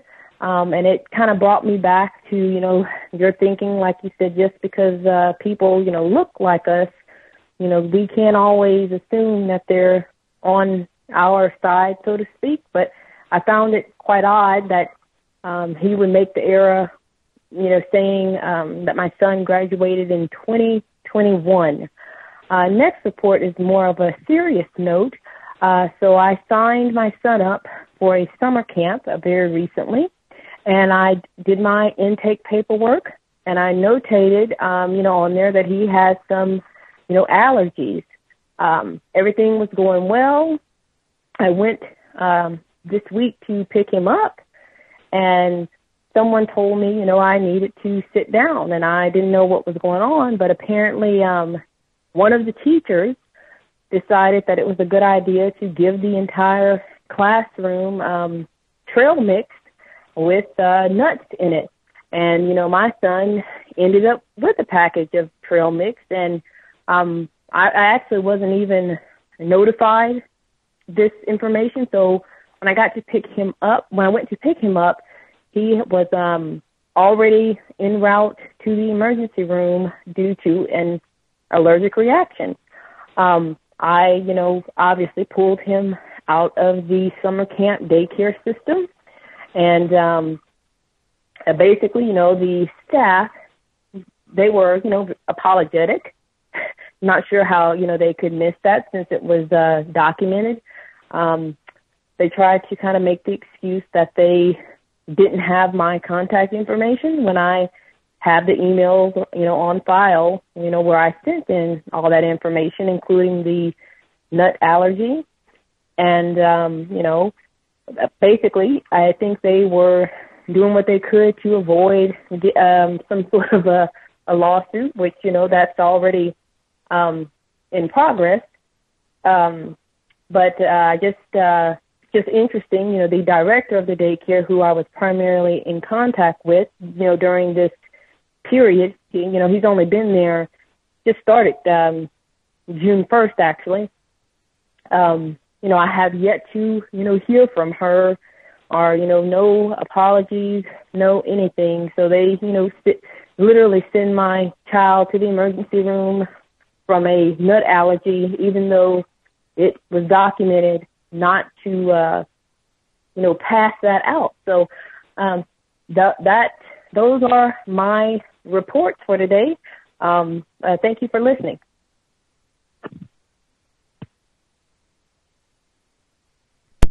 Wow. I'm so sorry to hear that. Man, thank you for sharing. I hope your child is doing well. And man, that is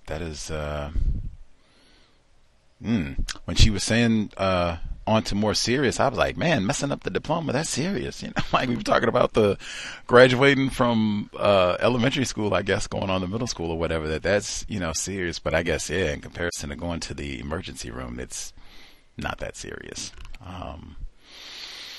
Wow. I can only say again, like, man, black babies cost less. I did have that at the beginning, and I did mention child care and summer camps at the very beginning, and talk about how that can be stressful for non-white parents, black parents in particular. But man, those nut allergies, just health concerns in general. I just think if in a system of racism, white supremacy, nothing surprises me with regards to just less care and concern being invested in children who are classified as black. That just gets shown over and over and over, even if the educators are non-white people. Same still applies. That's just how we've been conditioned. And I mean, you see that with the diploma situation where can't even get the correct information, and then we do, and we get some old piece of recycled cardboard and here and stuff it down. like man, come on now. Like what? I'm sure the child 5 years from now will not be able to find it, but I mean, at least for the moment, like, hey, we're supposed to be about encouraging academic success, and all this learning and investment is about something, and honoring the transition, and you've grown and all that. Yeah. Black babies cost now you see two different folks, right? So we got two different perspectives completely. This is attempted mother, right, telling us about her child's experience, and she even said that she just found out. Oh yes, the graduation. Yes, the graduation ceremony is going to take place today, and if you have time to drink, like, dang, all short notice. And then, okay, we do it and can't get the diploma right and all that. We got to beg and plead for that. Bay Area mom, she said, the white woman, and then you get up on this stage and you embarrass me if you want to, and I will snatch you. Like, wait a minute. I thought this was supposed to be about my joy. Like, all of this, and we still coming through the Rona, and, we had to do virtual and masks and all the rest of it. We came through all this, and I can't even get a diploma with my name spelled right on it. Date accurate on there. 2019, 2018, whatever. You'll be a rapist in 5 years anyway. Get out of here. Can you put it on the right piece of paper? Can you tell my parents so they can be here and cheer me? No? Okay.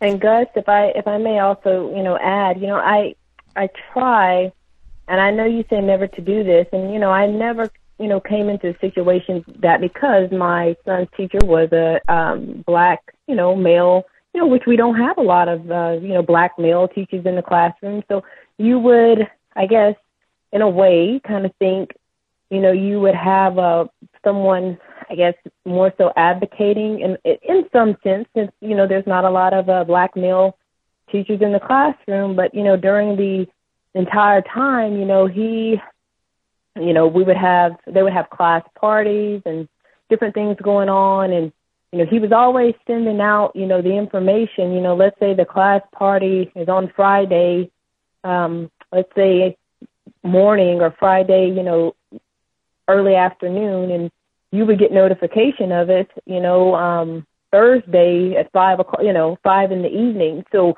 you really didn't have time to prepare. But I started kind of seeing a pattern, with him. And, when I went to the district, and I said I felt bad because I escalated, because I actually worked for the same district, which makes it even more awkward to have to do that. But they, were saying that particular educator, there's been issues, and he is, more than likely not going to be, with the district. I don't believe they're going to renew his contract. Then again, they may have been saying that to, placate me. But, you try to give people the benefit of the doubt, but not getting the correct year or the date. And, the only way I found out about the graduation was because my son was sick, and they called me to come and pick him up. And then they mentioned,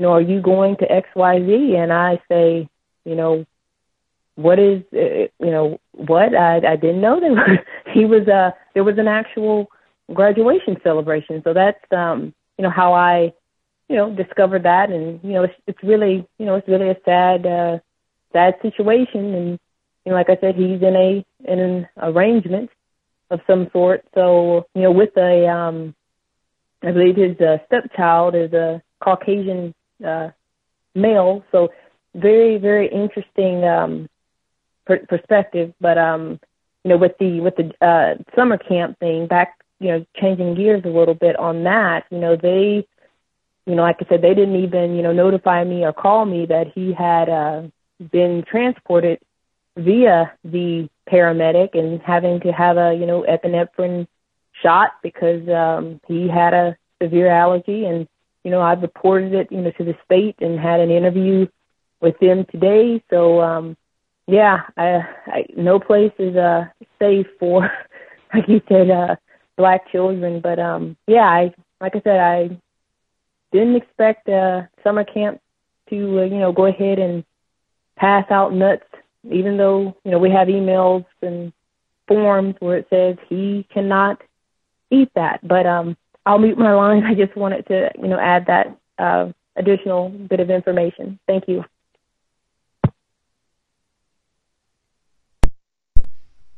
Yes, ma'am. Wow. Context of white supremacy. And that's, just for context in terms of being notified well in advance, like we're going to have the party, the shindig's going to be tomorrow at XYZ and blah, blah, blah, and come by or bring food or whatever. And then, the graduation ceremony, like that is talk about party. This is something to celebrate, and you get that all last minute. Oh, yes, the graduation. Come on. And I totally feel I don't have children. I feel your conundrum on reporting another person who is classified as Black. Not that we are brothers and sisters and all of that, but another victim of racism. And they don't, as you said, they don't even allow very many Black male teachers. Like, certainly I can, for young academic, many times that he has shared with us. But that's it. And she did point out for context, tragic arrangement. Unfortunately, as I said, our conditioning, there are many reasons, unfortunately, why we can't think just because this person has a substantial amount of melanin, is classified as Black. That doesn't mean this is my homie, my friend, that we're going to be counter-racist tag team partners. None of the above. Oh, and in fact, this person is in a tragic arrangement, in some sort of sexual arrangement with a white person. So, ooh. And even that might not be the case, and they still, who's to say that they necessarily are in love with Black people? So, or in love with you personally. So, any way that you look at it, you just have to try to do the best that you can. And I think in that situation, when it comes to your children, I think that is always just in the air of, in the thinking of reporting incorrect behavior, incorrect practices with regards to your child for them to be resolved. I would definitely say if any other time counter-racist logic is we are not brother and sister, this would definitely be a time. My man Sidney 40, black brother, hell. Yes, looking out for the best interest of my child. And the peanut situation. As I said, I know I'm in goofy Seattle land where they have all kinds of gluten-free this and vegan that and blah, blah, blah. I got it. But that's been pretty widespread for some time in terms of, just peanut allergies. I'm not even talking about everything else and can't do any dairy and blah, blah, blah. Just peanut allergies. That is so widespread. Like there's even generally in the childhood, hey, I have catered for a large number, more than 10 people. When we went to do the COWS yoga retreats, I asked in advance, do we have any dietary restrictions? We did, in fact. The retreat, one of the ones that got canceled, the one in Toronto, I think we had someone who said that they could not do any soy-based products. Gus T said, eliminate everything soy from the menu. That was my response. And that would be the response forever. We had peanut butter cookies at the retreat. All it would have taken one person. Just, oh no, I can't do peanut. no peanuts will be on the menu for the retreat, just to make sure we don't have any sort of whoops and, all the rest of it. Easy way to make sure that we deal with that one. The nut, even if you do say, hey, I got a snack, as opposed to I will get something that, is eat fruit. Not that I'm opposed to nuts. I love peanuts, but I'm just saying I know lots of people. That's a pretty widespread one where people have peanut allergies. Hey, let me make an announcement in front. Like, it's lots of ways where that can be done responsible. All of that just getting back. Same thing like with those roaches in the classroom, vermin in the classroom that we heard repeatedly from young academic and Z's mom today. Lots of different ways, in my view, that is articulated that black children just are not valued. Now, I know some people would say, hey, there are white students too, where they've been in a situation where, they, got peanuts accidentally or what have you. I'm sure that is the case. Things are substantially different when you are classified as black and white people make their whoops. Substantially different all the way. Even, in fact, the emergency room situation, because they make a whoops with a black child. Man, you even have to wonder, did the EMT go as fast for the black child? Did they work as hard? We just talked about that with what happened in Uvalde situation. In fact, we just talked about that with TOPS, where they talked about that with workplace racism, because I just said they had the shooting in the workplace at the grocery store. They fired the 911 operator who took the call at the TOPS grocery store because she hung up on them. They were trying to whisper so I don't get killed. I was like, we got these niggers playing on the phone. So yeah, it's lots of difference where it is a substantial difference when they make a whoops with a black child as opposed to a whoops with a child that is classified as white. And I still go back to what I said before, like, hey, there is substantially more negligence, just not as attentive. Black lives in general, even black children. And again, she did add for context, unfortunately. Instructor, tragic right now. Dr. Welsing, she would say, hey, that's black self-respect right there. You tell me what you do with your genitals, tells me what you think about yourself. That's what she was like, ooh-wee. Wow, you are letting me know what you think about you as a black person. And then how you treat black students. Self-respect annihilated. That is how we have been conditioned, unfortunately. Man, parenting, I say that all the time. Being an attempted black parent, toughest job in the known universe. Not even close. Not even being a firefighter. Not even close. Other folks that we miss totally. Greetings, everyone. Retired firefighter in Florida. Yes, just listening to the program, and the thought comes up in my mind based on what we're talking about now. Kind of like for me to give a public service announcement that I normally do every year during this time of year.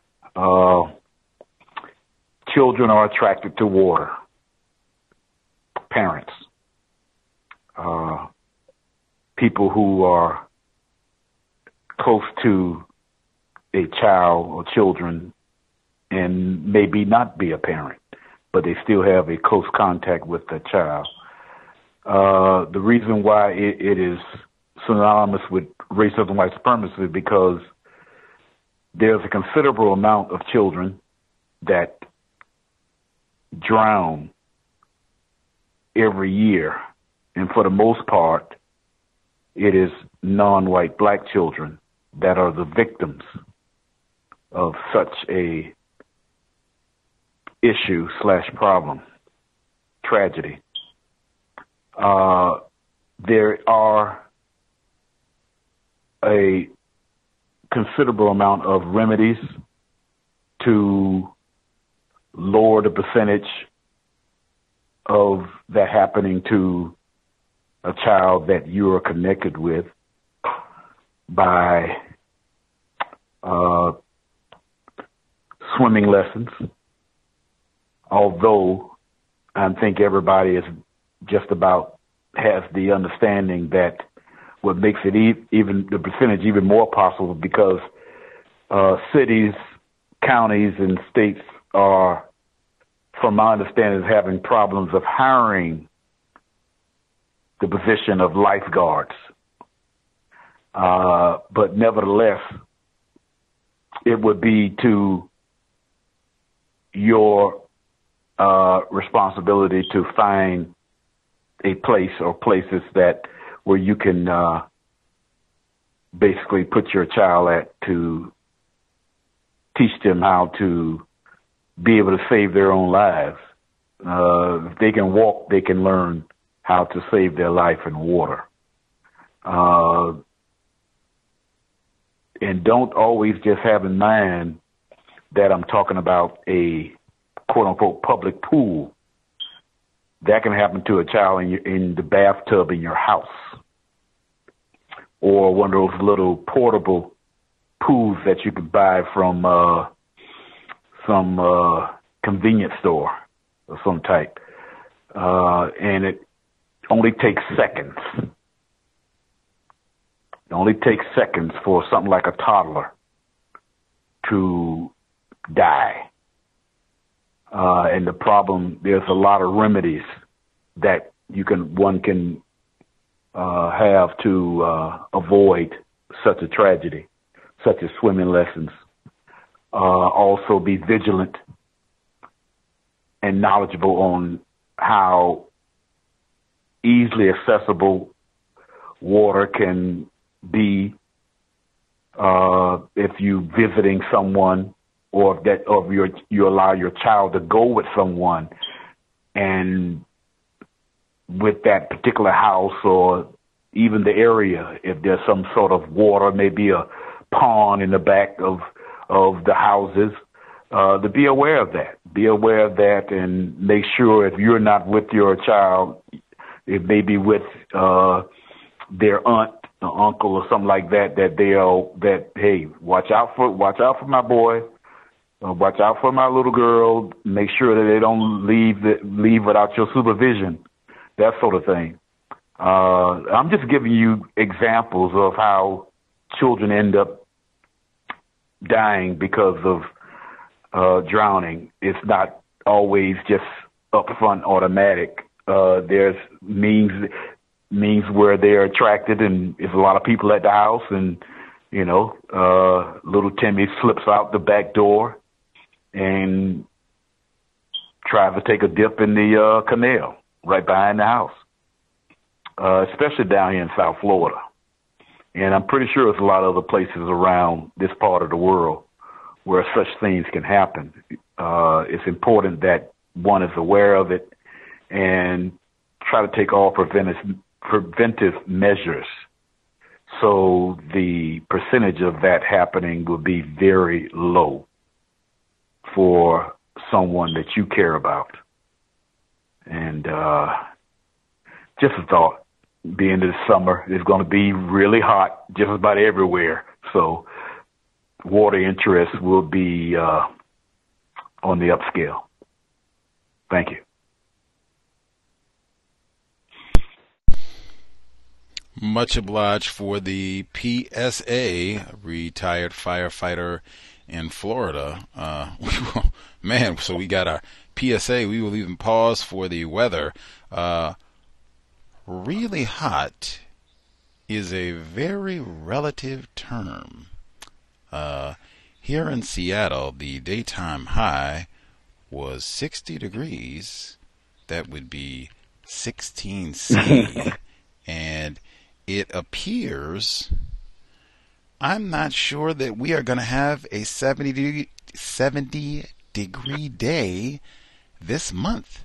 We've not had one so far, and there's none in the forecast for the next 7 days. So that is a very relative thing about heat. Anywho, that notwithstanding, the swimming PSA is so apropos. It might one day warm in Seattle. Maybe not. We'll just have extended spring weather. But I did just speak with a black male. He was at work, no less. I normally speak to him very quickly. I minimize contact, was going about my business at the co-op, no less. So I'm scurrying away, minimize contact. And he comes over and he says, "Hey, Gus." I said, "Oh." He says, "I just want to talk to you. I know you're a yoga instructor." Oh, I should have told him that. He says, "Your boy almost drowned." And he actually said a couple times. I said, "Wow." And he said it's had an impact. If I had to guess his age, which, you know, people sometimes are not the best. If I had to guess his age, I'm going to say like 28-ish, maybe. Somewhere there. I'd say if you called me on it, I had to bet my last $5, I'd say 28. He said a couple times he almost drowned.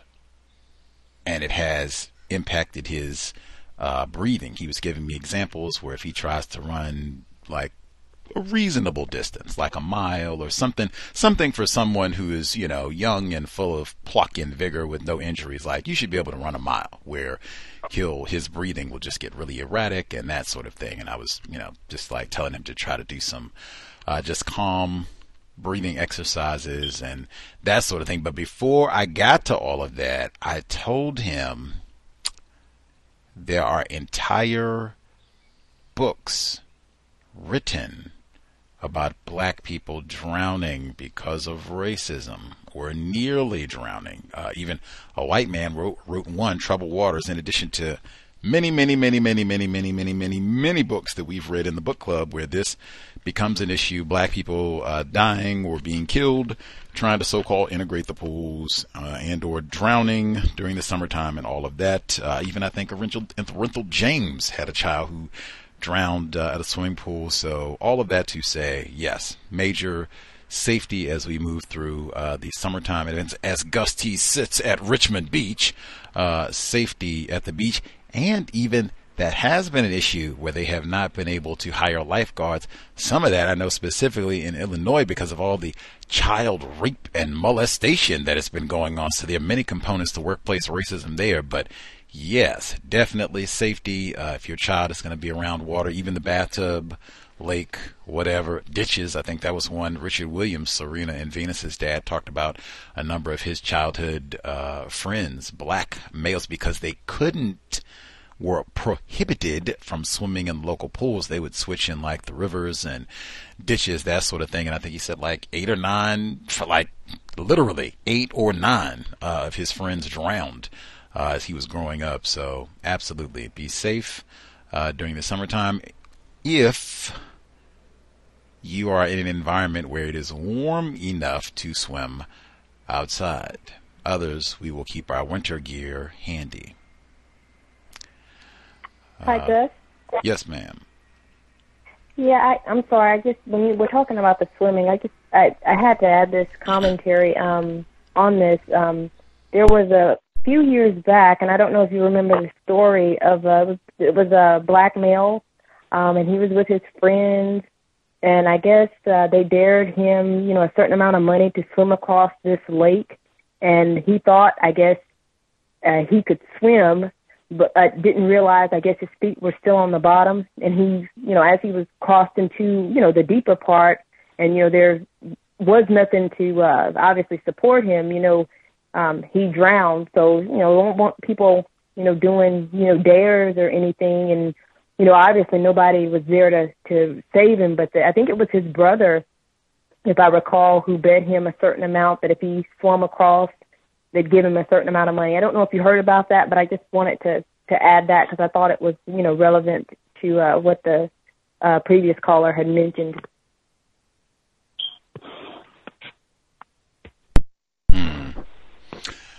Yes, the normal victim would be a male for the most part. I just checked online casually, and at least the one that they have most recently, is J.W. Ransom II. This was in Mississippi in 2020 for $250. In fact, now I did totally forget. This is going to come up tomorrow with, I believe, like, oh my gosh, I cannot, because I had no intention of talking about drowning at all. This was totally random. This was retired firefighter. Like, we didn't coordinate this. He brought this up, but that did happen, where a black male that I've talked to for years, that I met during the flood, no less, have talked to for years. He just asked me about breathing and prefaced it with saying he nearly drowned twice. I had just tomorrow, again, the victim that our female caller is referencing, I think, is J.W. Ransom II. This happened in 2020 in Mississippi, where this was a $250 wager where he drowned. But the report, I can do the teaser. Let me see. Oh, it's not Oregon. I thought it was Oregon. That's the only. It doesn't make it. It doesn't make it, I guess, or lessen it. It would have just been cooler if it had been Oregon, because that would have been all the way back to the wine thing. But this is going to come up tomorrow, where police officers in Arizona watched a non-white male drown.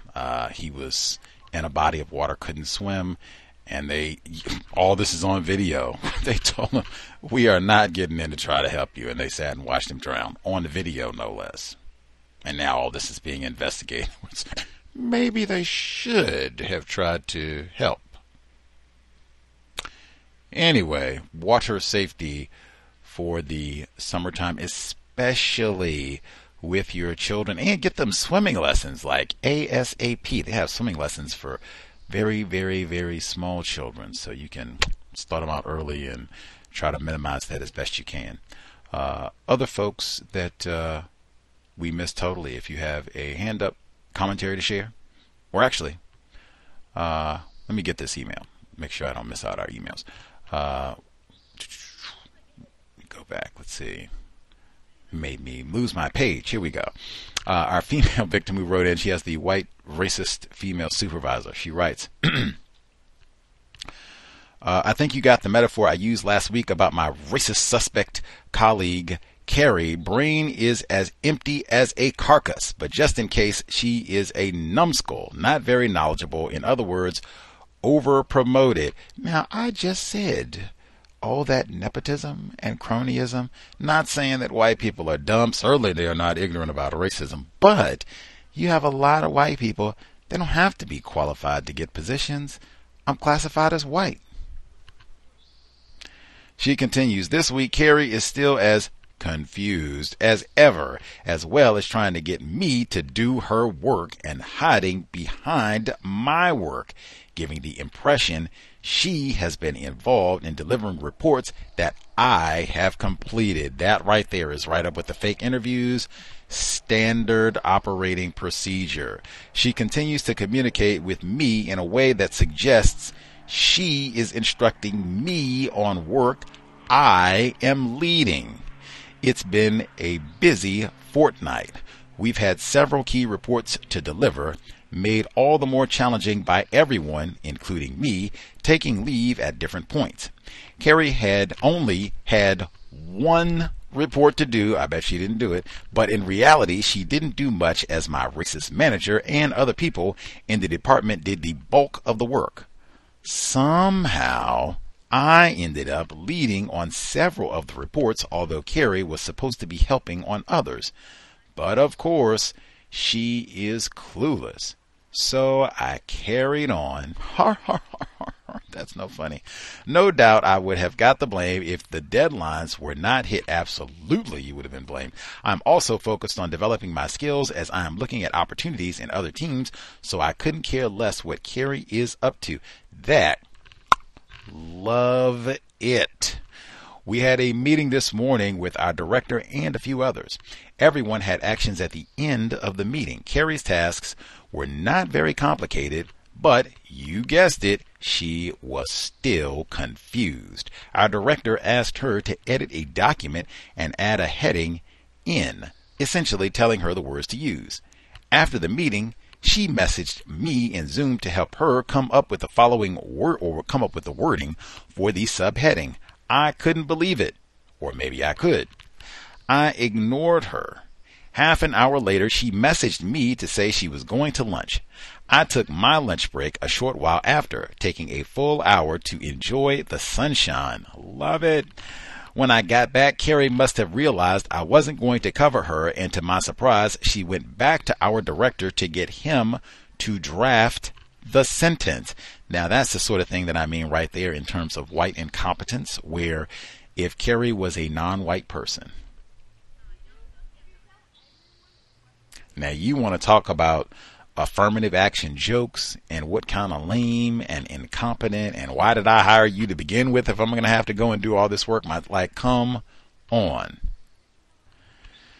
Continuing, I had a feeling that she actually wanted me to review the full document. She probably did, and I was right. Later that afternoon, she messaged me and someone else to ask if we could review what she had done. I was busy on my own reports, some of which she was supposedly working with me on. But of course, she wasn't doing anything. Again, I ignored her request. The other person, non-white, non-black, did give her feedback. I'm also very sure he was responsible for writing the bulk of the initial report in the first place. Incidentally, this sort of thing right here, where white people and even sometimes other victims, but particularly white people, they come and just little time gobblers. This is not your assignment. This is her assignment. Write the report. And, oh, I can't figure it out. You're so good. And sometimes they'll do that. You're so good at this. Oh, you're so smart.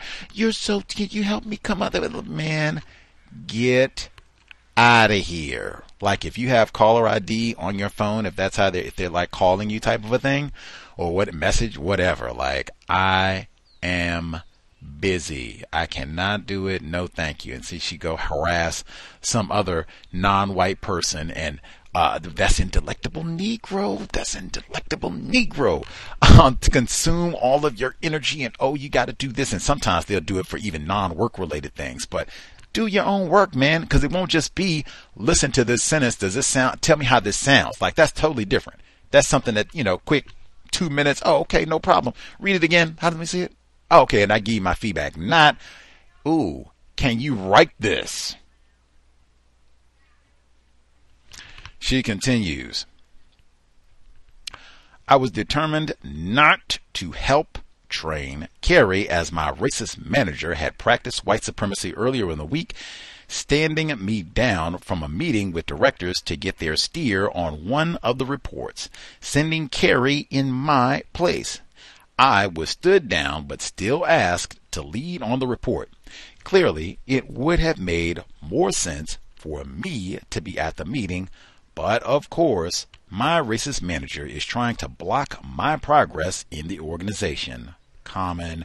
Carrie came out of the meeting stressed and confused. Her words. That's so funny. There's absolutely no way I am helping this woman more than I have to in order to be seen as a team player. Now, see, that's the thing too, and I'm glad she recognized this, that you have to be careful with that sort of thing, because if other white people, if they see this, and even sometimes it can just be Carrie can go back and tell them. It doesn't even have to be that they see it. She can just go back and say, man, that nigger woman is so mean to me. She doesn't, how I try and ask her things and she's just nasty and rude and all that. And that can be enough to get, fix your wagon. So yeah, you do have to be, kind of careful, be discreet, right? How you do it. But yeah, I am not going to be doing this heifer's work nor training her. Let's see. My manager had another 3 days leave this week. The non-white black female who allegedly reports to me has been on sick leave all week. Apparently, it's a viral infection.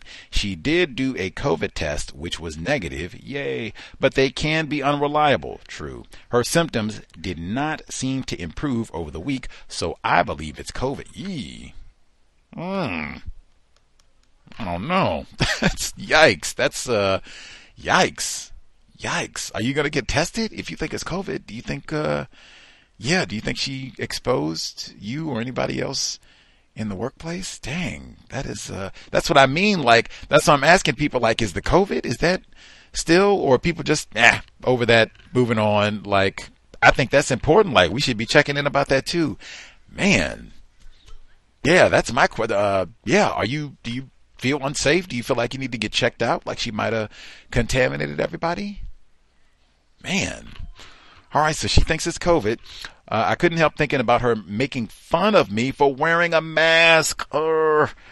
And her habit of hug. Oh, that's right. That's right. She just talked about that. Oh, that's right. Woo. Continuing. I'm not pleased that she is unwell, but I was glad not to have to deal with her this week. P.S. The caller from the Florida courthouse talked about the racist where he works, questioning the black female supervisor about why she does not cry after they terrorize her. It sounded just like my racist manager informing me that I can be vulnerable. Direct quote. Racists like to break black males and females. Thanks for the platform. Yes, the cry. Tell us how we've hurt you. Man, that is, what a week. Man. Yeah, I don't know. You have to let us know about the COVID situation. Do you feel unsafe? Do you feel like you could have been put at risk? Or, yeah, maybe by next week we'll get an update on whether or not this black female is back and healthy, and, you know, she can confirm, was it COVID? Yay, nay? Man. Crazy world still. The number is 720-716-7300. The code 564-943#. Press star 61 if you would like to participate. Other folks, hand up.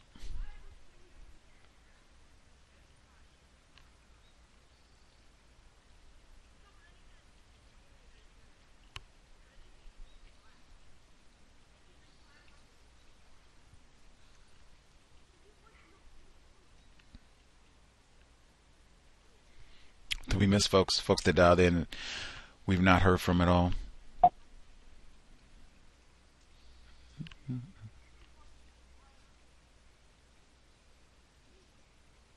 Hello? Yes, ma'am. We can hear you. Okay. I just wanted to mention that a young boy around the age of 13, black boy, died at a camp in Maryland about a week ago. And when he left his home, when he left his parents, he was happy and healthy. But something, they say a medical emergency occurred at the camp, and he died, unfortunately, there. So I just wanted to say that in response to the mother that called in about her child. And I also wanted to add to that I know there have been several cases, but two in particular stand out in terms of drowning reports. A black female who was an exchange student in either Jordan or Israel. She was Black American. She drowned in the presence of her white friends. And another black female by the name of Talia Lowe. The first victim's name was Tanaya Jones. The second victim, Talia, also drowned in the presence of her white friends. And, of course, they were protected. I don't know if they ever suspected foul play, but I just wanted to share that news that very often I find with these stories. The same with Tamla Horsford in, I forget the name of the county in Georgia, where she died in the presence of white females at a sleepover. Just to be careful when you're around whites, because if something happens to you as a black person, they're going to be protected, and apparently nothing will be done. So I just wanted to share that. Thanks. And I'm sorry, the Tamla Horsford incident, that was in Forsyth County, Georgia, the racist county there. So thanks. Yikes. What's her name again? Tamra? Yeah, Tamla, Tamla Horsford. I forget the year that it occurred, but it did make the news, but no one has been brought to justice in her, in the aftermath of her I say she was murdered. But yeah. Thanks. Wow. That's amazing. Yep. They have a photograph of the sleepover, like the great Henry in Chicago, genius. Talk about being a black parent. He said he told his children, anytime you go to an environment, you are the only black person present, leave immediately. There's nothing to think about, nothing to question, no, you're not being parent. Leave immediately. Like, we were talking about this in a totally different context, but the exact same result. Dead black person, no white people accountable. Frequently alcohol gets involved in these sort of situations too, which is like the worst double whammy ever. And then this is what I mean. I get to say it again now. Hey, who is more informed about white supremacy racism? Now, if black people are really informed about racism, what it is and how it works, now, I mean, really, I'm going to be a black person at a sleepover, the only black person present, with exclusively people classified as white in Forsyth County, Georgia. And then it's not just that I died in Forsyth County, Georgia. The Rolling Stones, because our caller said, I think this is a murder. The Rolling Stone says new documents details cops' bungling response to Tamla Horsford's death. DA declined to press charges. Now they're using words like blunders and all the rest of this. So all this to say, if you are the only black person present, it's just white people, run.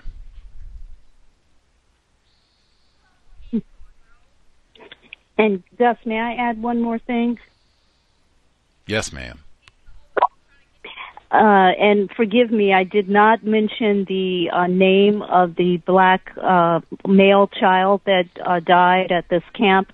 His name was Athuman Brown. Thank you. Much obliged. Much obliged. That camp safety, man. And that, I mean, that's why I said it's so hard being a parent, because you want to go to camps, they want to get out of the house and all the rest of it, have fun and hang out with, your friend, or make some new friends, even better. Man, it is very difficult job for folks out there being attempted parents. Wow. Much obliged. Other folks that we missed totally. Anybody that had a hand up that we haven't heard from at all?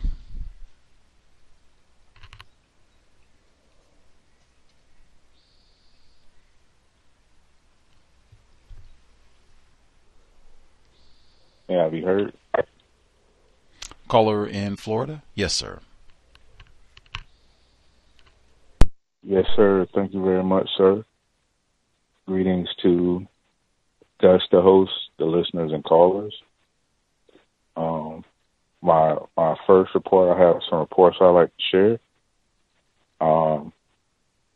The first report was from a meeting that occurred this morning because the main clerk and the chief deputy and the court director returned back to the courthouse after I think they went to Orlando to like a statewide clerk meeting. And he is even looking extremely stressed, a white man. But anyway, like a victim of racism, I guess it's under VGQ because, you know, I already said, like, I don't want to do anything with these people. You know, had an idea about a book club. So, and I believe she has this on paper. And I think we both concluded that they were going to scheme and take credit for her ideas in some way, shape, or form. So they worded it as though they came up with it in the other building. So I'm already going to contrast one because I know they're going to do our meeting next week and see how they word it in front of us. They said in the civil building, you can either contact me or another white woman. All right, talking about a book club idea, you know, and they had all these other ideas or whatever. And then they also have this white woman sending out emails and talking about an RSVP for the up-and-coming 4th of July luncheon and everything. But yeah, I wanted to start out that with how they stole her idea about this book club.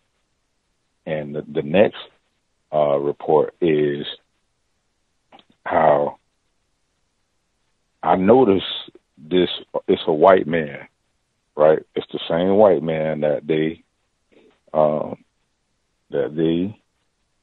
arrested the black male in front of me and the boss, the white person that was talking to each other.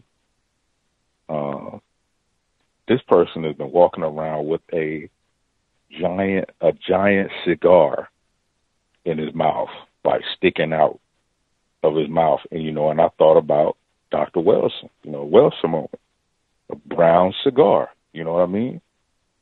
So not even lighting it, nothing, just a cigar sticking out, a white man.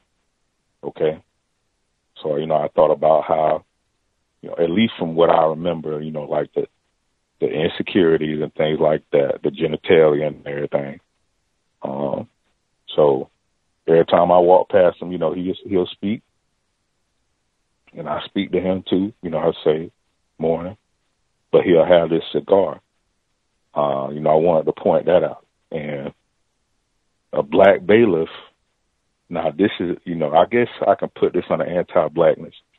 So a black female, she walks in and she says, "Oh, what's up, shooter?" Right? That's what she called him, shooter. And he just responded, you know. I don't know why she's calling him that, but that's what, you know, that's what she called him, like that was a nickname, shooter. My next one is, it was an old HN record document that was about a bill of sale. And, you know, sometimes some of the documents I come across, there'll be wills or a deed and indenture. And one was about like a couple of horses. And it was one part of it that said one horse that they wanted to exchange was called Nig, N-I-G, and it had Nig in quotes, and it said a black horse named Nig, and this is in 1891. So, and it's people over in archives, they transcript this stuff in English type, because it's kind of hard to read in the cursive writ. So we have a feature on the site that you click on transcription, and then it'll show it in more legible type. And even that may be inaccurate to a degree. But yeah, it did say that. I had never seen that. They named that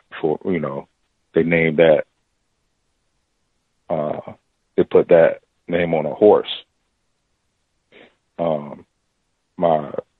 My next one is there has been some very criminal things going on with at least 3 of those clique girls.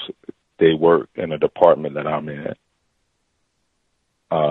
Things to a degree to where I know if I had done that, I would be fired.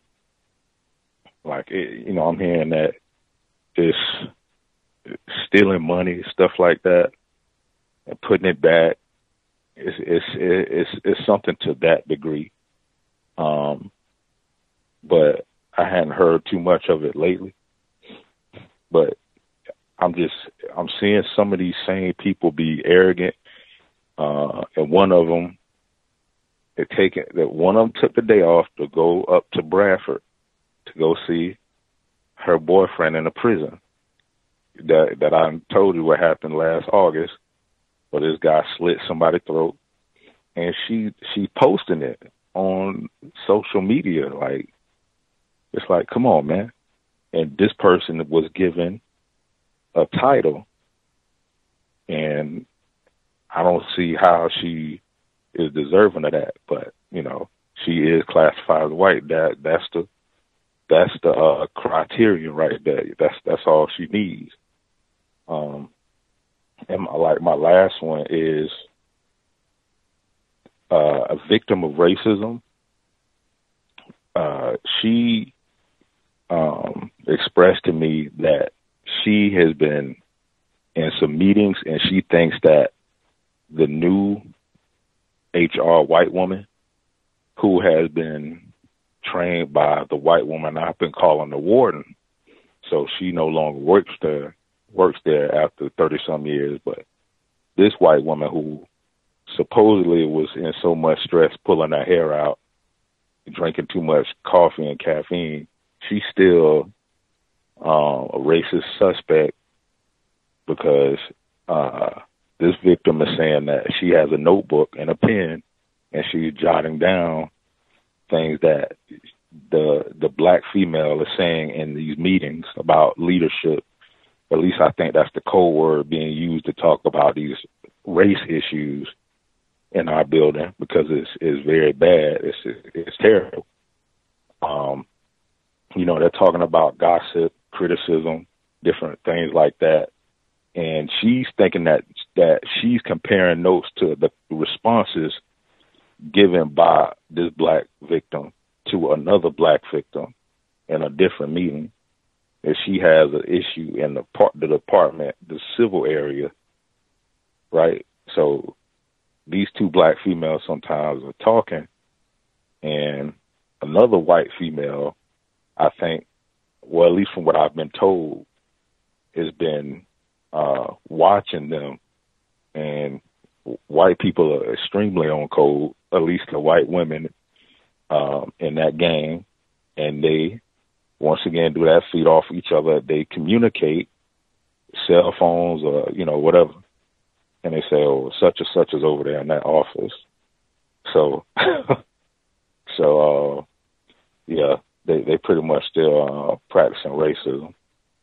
And it's supposed to be another like a white woman that was a manager in the criminal building came back and is under a black female where she did say that, like, I never seen you cry before.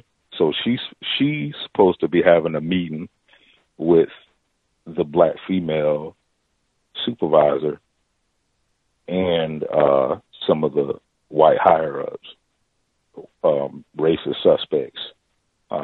So I have to see how that turns out.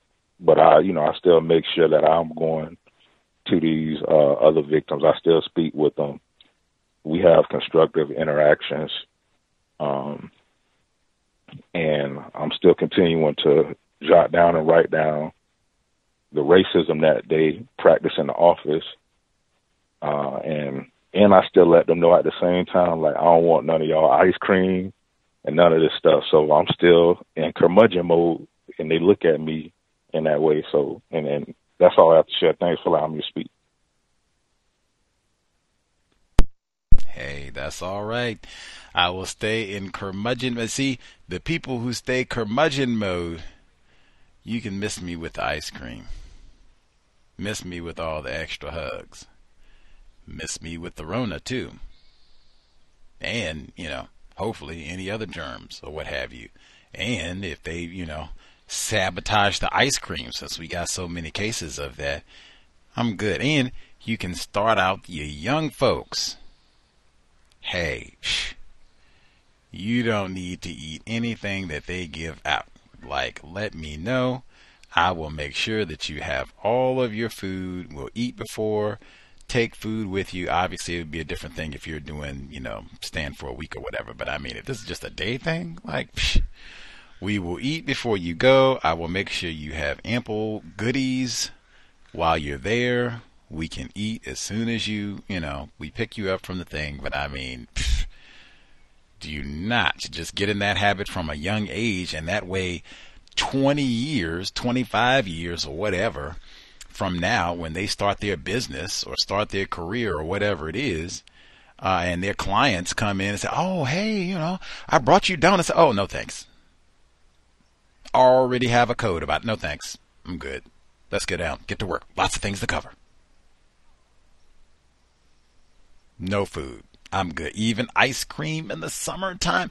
Even ice cream in the summer. Again, hopefully, I make enough nickels. I can get ice cream. I mean, he didn't say, they brought in, caviar or whatever. Ice cream. Like, come on. Now, even if it had been the good, like, I guess here was the good, even if it had been like the organic, vegan, $15 a pint locally made ice cream, even then, again, hopefully, I make enough nickels I can go get my own ice cream once we get off work. Let's see. Now, we heard that one. We had so much repetition. That's why I said from the very beginning, the fake interviews at Wells Fargo's, heard that before. Taking credit for other people's ideas. Heard that before. Just had our caller write in about all of that with the white woman. Got to take credit for this. Got to take credit for this. That's my idea. Now, they're going to take credit for the book club idea. Now, incidentally, I would not participate in a workplace book club. If I did, I would do it the way that many people do. I'm not here to say a word. I might even pretend that I didn't even read the book.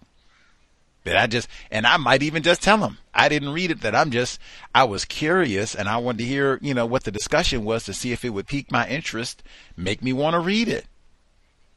Because that's reasonable. Like, oh, okay. And then that way I don't have to say anything else. I can just listen. But there is no way I'm going to join the workplace book. What book are we going to read? The Hate You Give? Cased?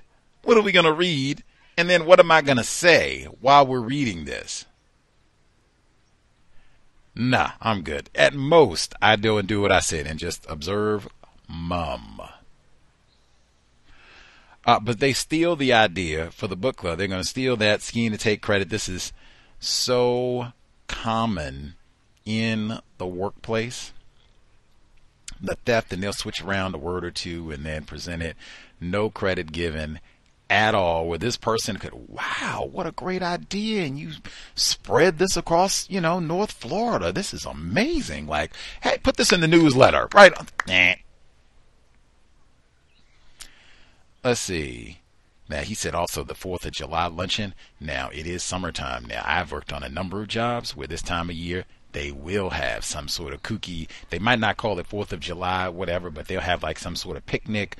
Let's get together outside and do all of that. Like, man, if it's on the clock, you go. Same rules apply. This is workplace. I'm not hanging out and talking about any old type of thing. I am definitely sober. I'm not dressing real crazy, because some people, it's, bathing suit time and right on. I'm trying, like, that's not time for what this is about. I would say wear the same clothes you normally wear. I guess if you're going to be out in the desert or whatever, but wear the same workplace attire that you would normally wear so that you can be comfortable. Go out, have some water. No, thank you. I'm not eating. If it's a banquet and all that stuff, I'm good. We can hang out, kick it, talk, right on. I've had some where they go and do like hot dogs and all that goofiness on the grill, and let's play volleyball and basket. I'll spectate on the side. If you have to stay, fine. If you have to, this is something where you can leave after like an hour or so, do your hour. Au revoir. Let's see. The cigar munching white man for sure. Welsing moment. Many of those. I even slipped the caviar in there. Incidentally, I think it is important. Even you identified, race soldier, white dude, stomp down this black guy. He is eager for them to hit the panic button. Maybe he gets a new cigar every time they hit the panic button. I get to jump on a Negro. He speaks, I speak.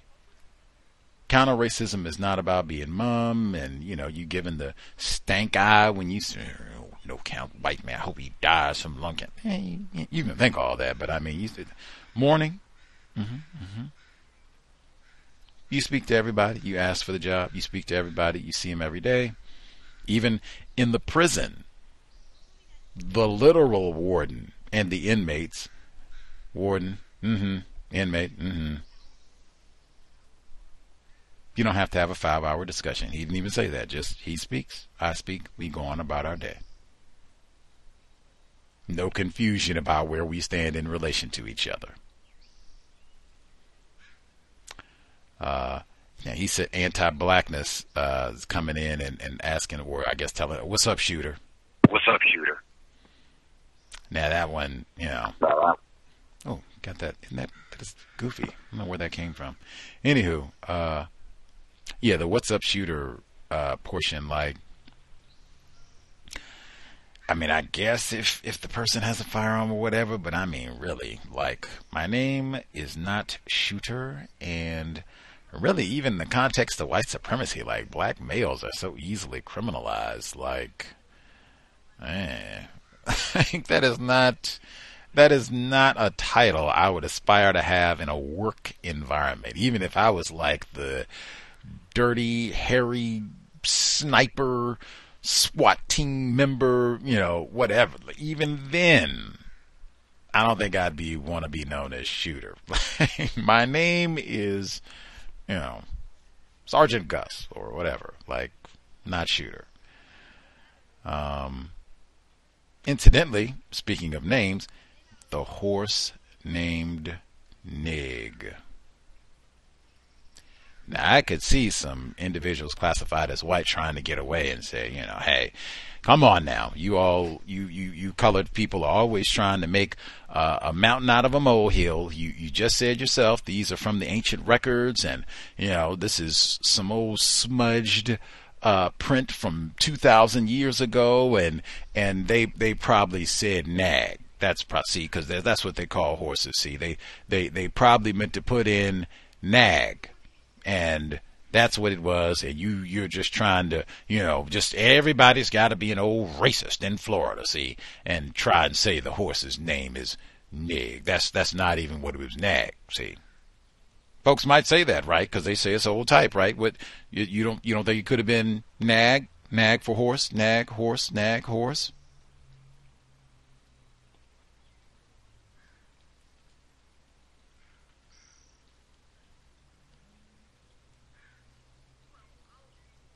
Oh, maybe we lost him. Not sure.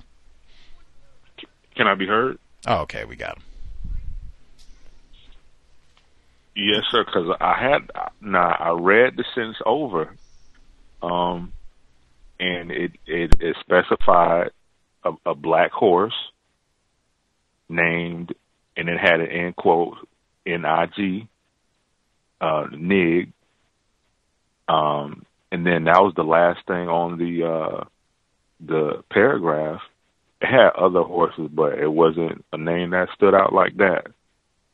No, actually, it said they had a white horse named Snow, in quotes, and a black horse named Nig. So that was also in the document.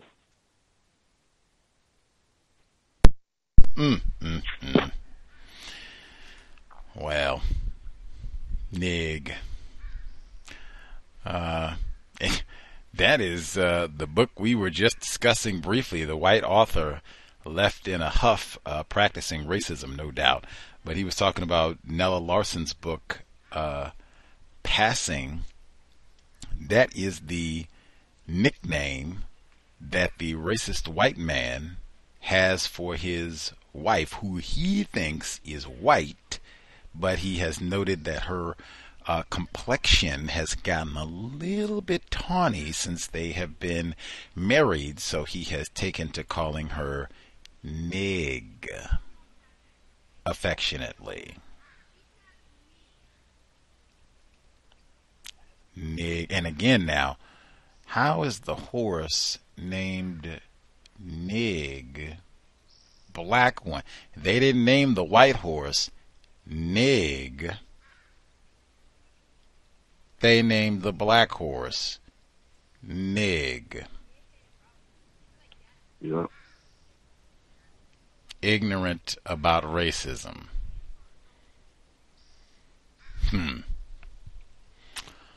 Anywho,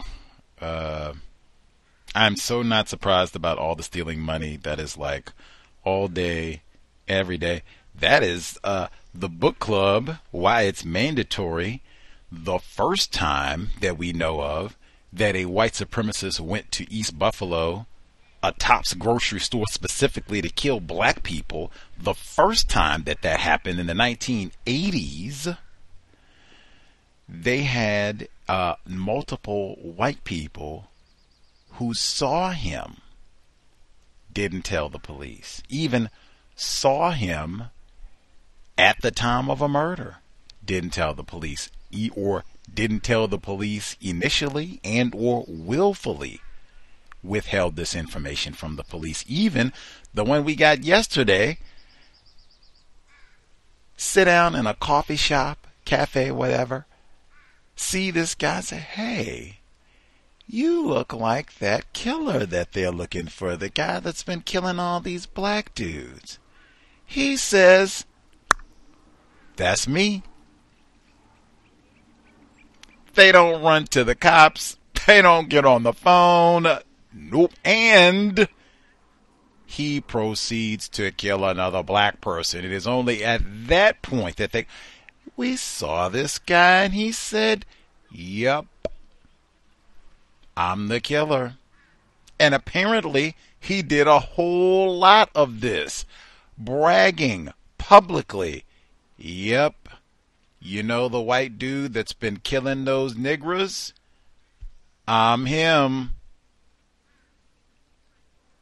So I'm not surprised at all that, yep, white people at the courthouse stealing and all the rest of it. Apparently, white people don't really care so much about other white people committing crimes, which is another reason why this system has got to be replaced immediately.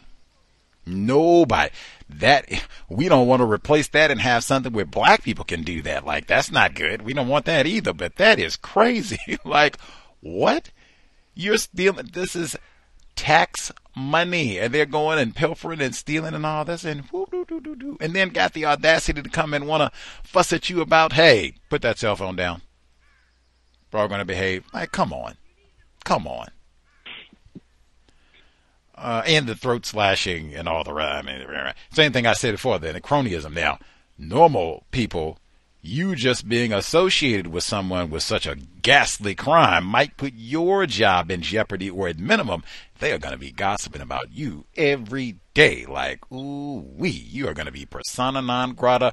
I don't know if we want you at the 4th of July luncheon, or you're going to be at the no-count table at the end. Like, sit away from everybody else. She got a title. They didn't even banish her to the segregated area. And then he said they were jotting down the comments of the black female super. They're writing down her leadership comments. Like, what in the world? Like, they're looking like, see, look, the colored people are trying to take her. That's sounding like Peyton Gendron and what have you, talking about Buffalo. See, colored people are taking over. Uppity, see, getting it. Anytime she says something, leadership. Imagine that. I'm trying to be a supervisor. You got all the vindictive white women. That's what we started at, right? All of them, they're sitting around conniving. I'm trying to get things done and what have you. And they just wait. Oh, did you hear that? Right there. Yep, right there. Right there. Sister, we're not in this together. They talk all that. Feminism. I agree. We talked about that. Feminism. We're not. White women, you want to see your sister get ahead? They don't even have black females advancing. The warden, she was white. You got all this white. You're not with your black sister.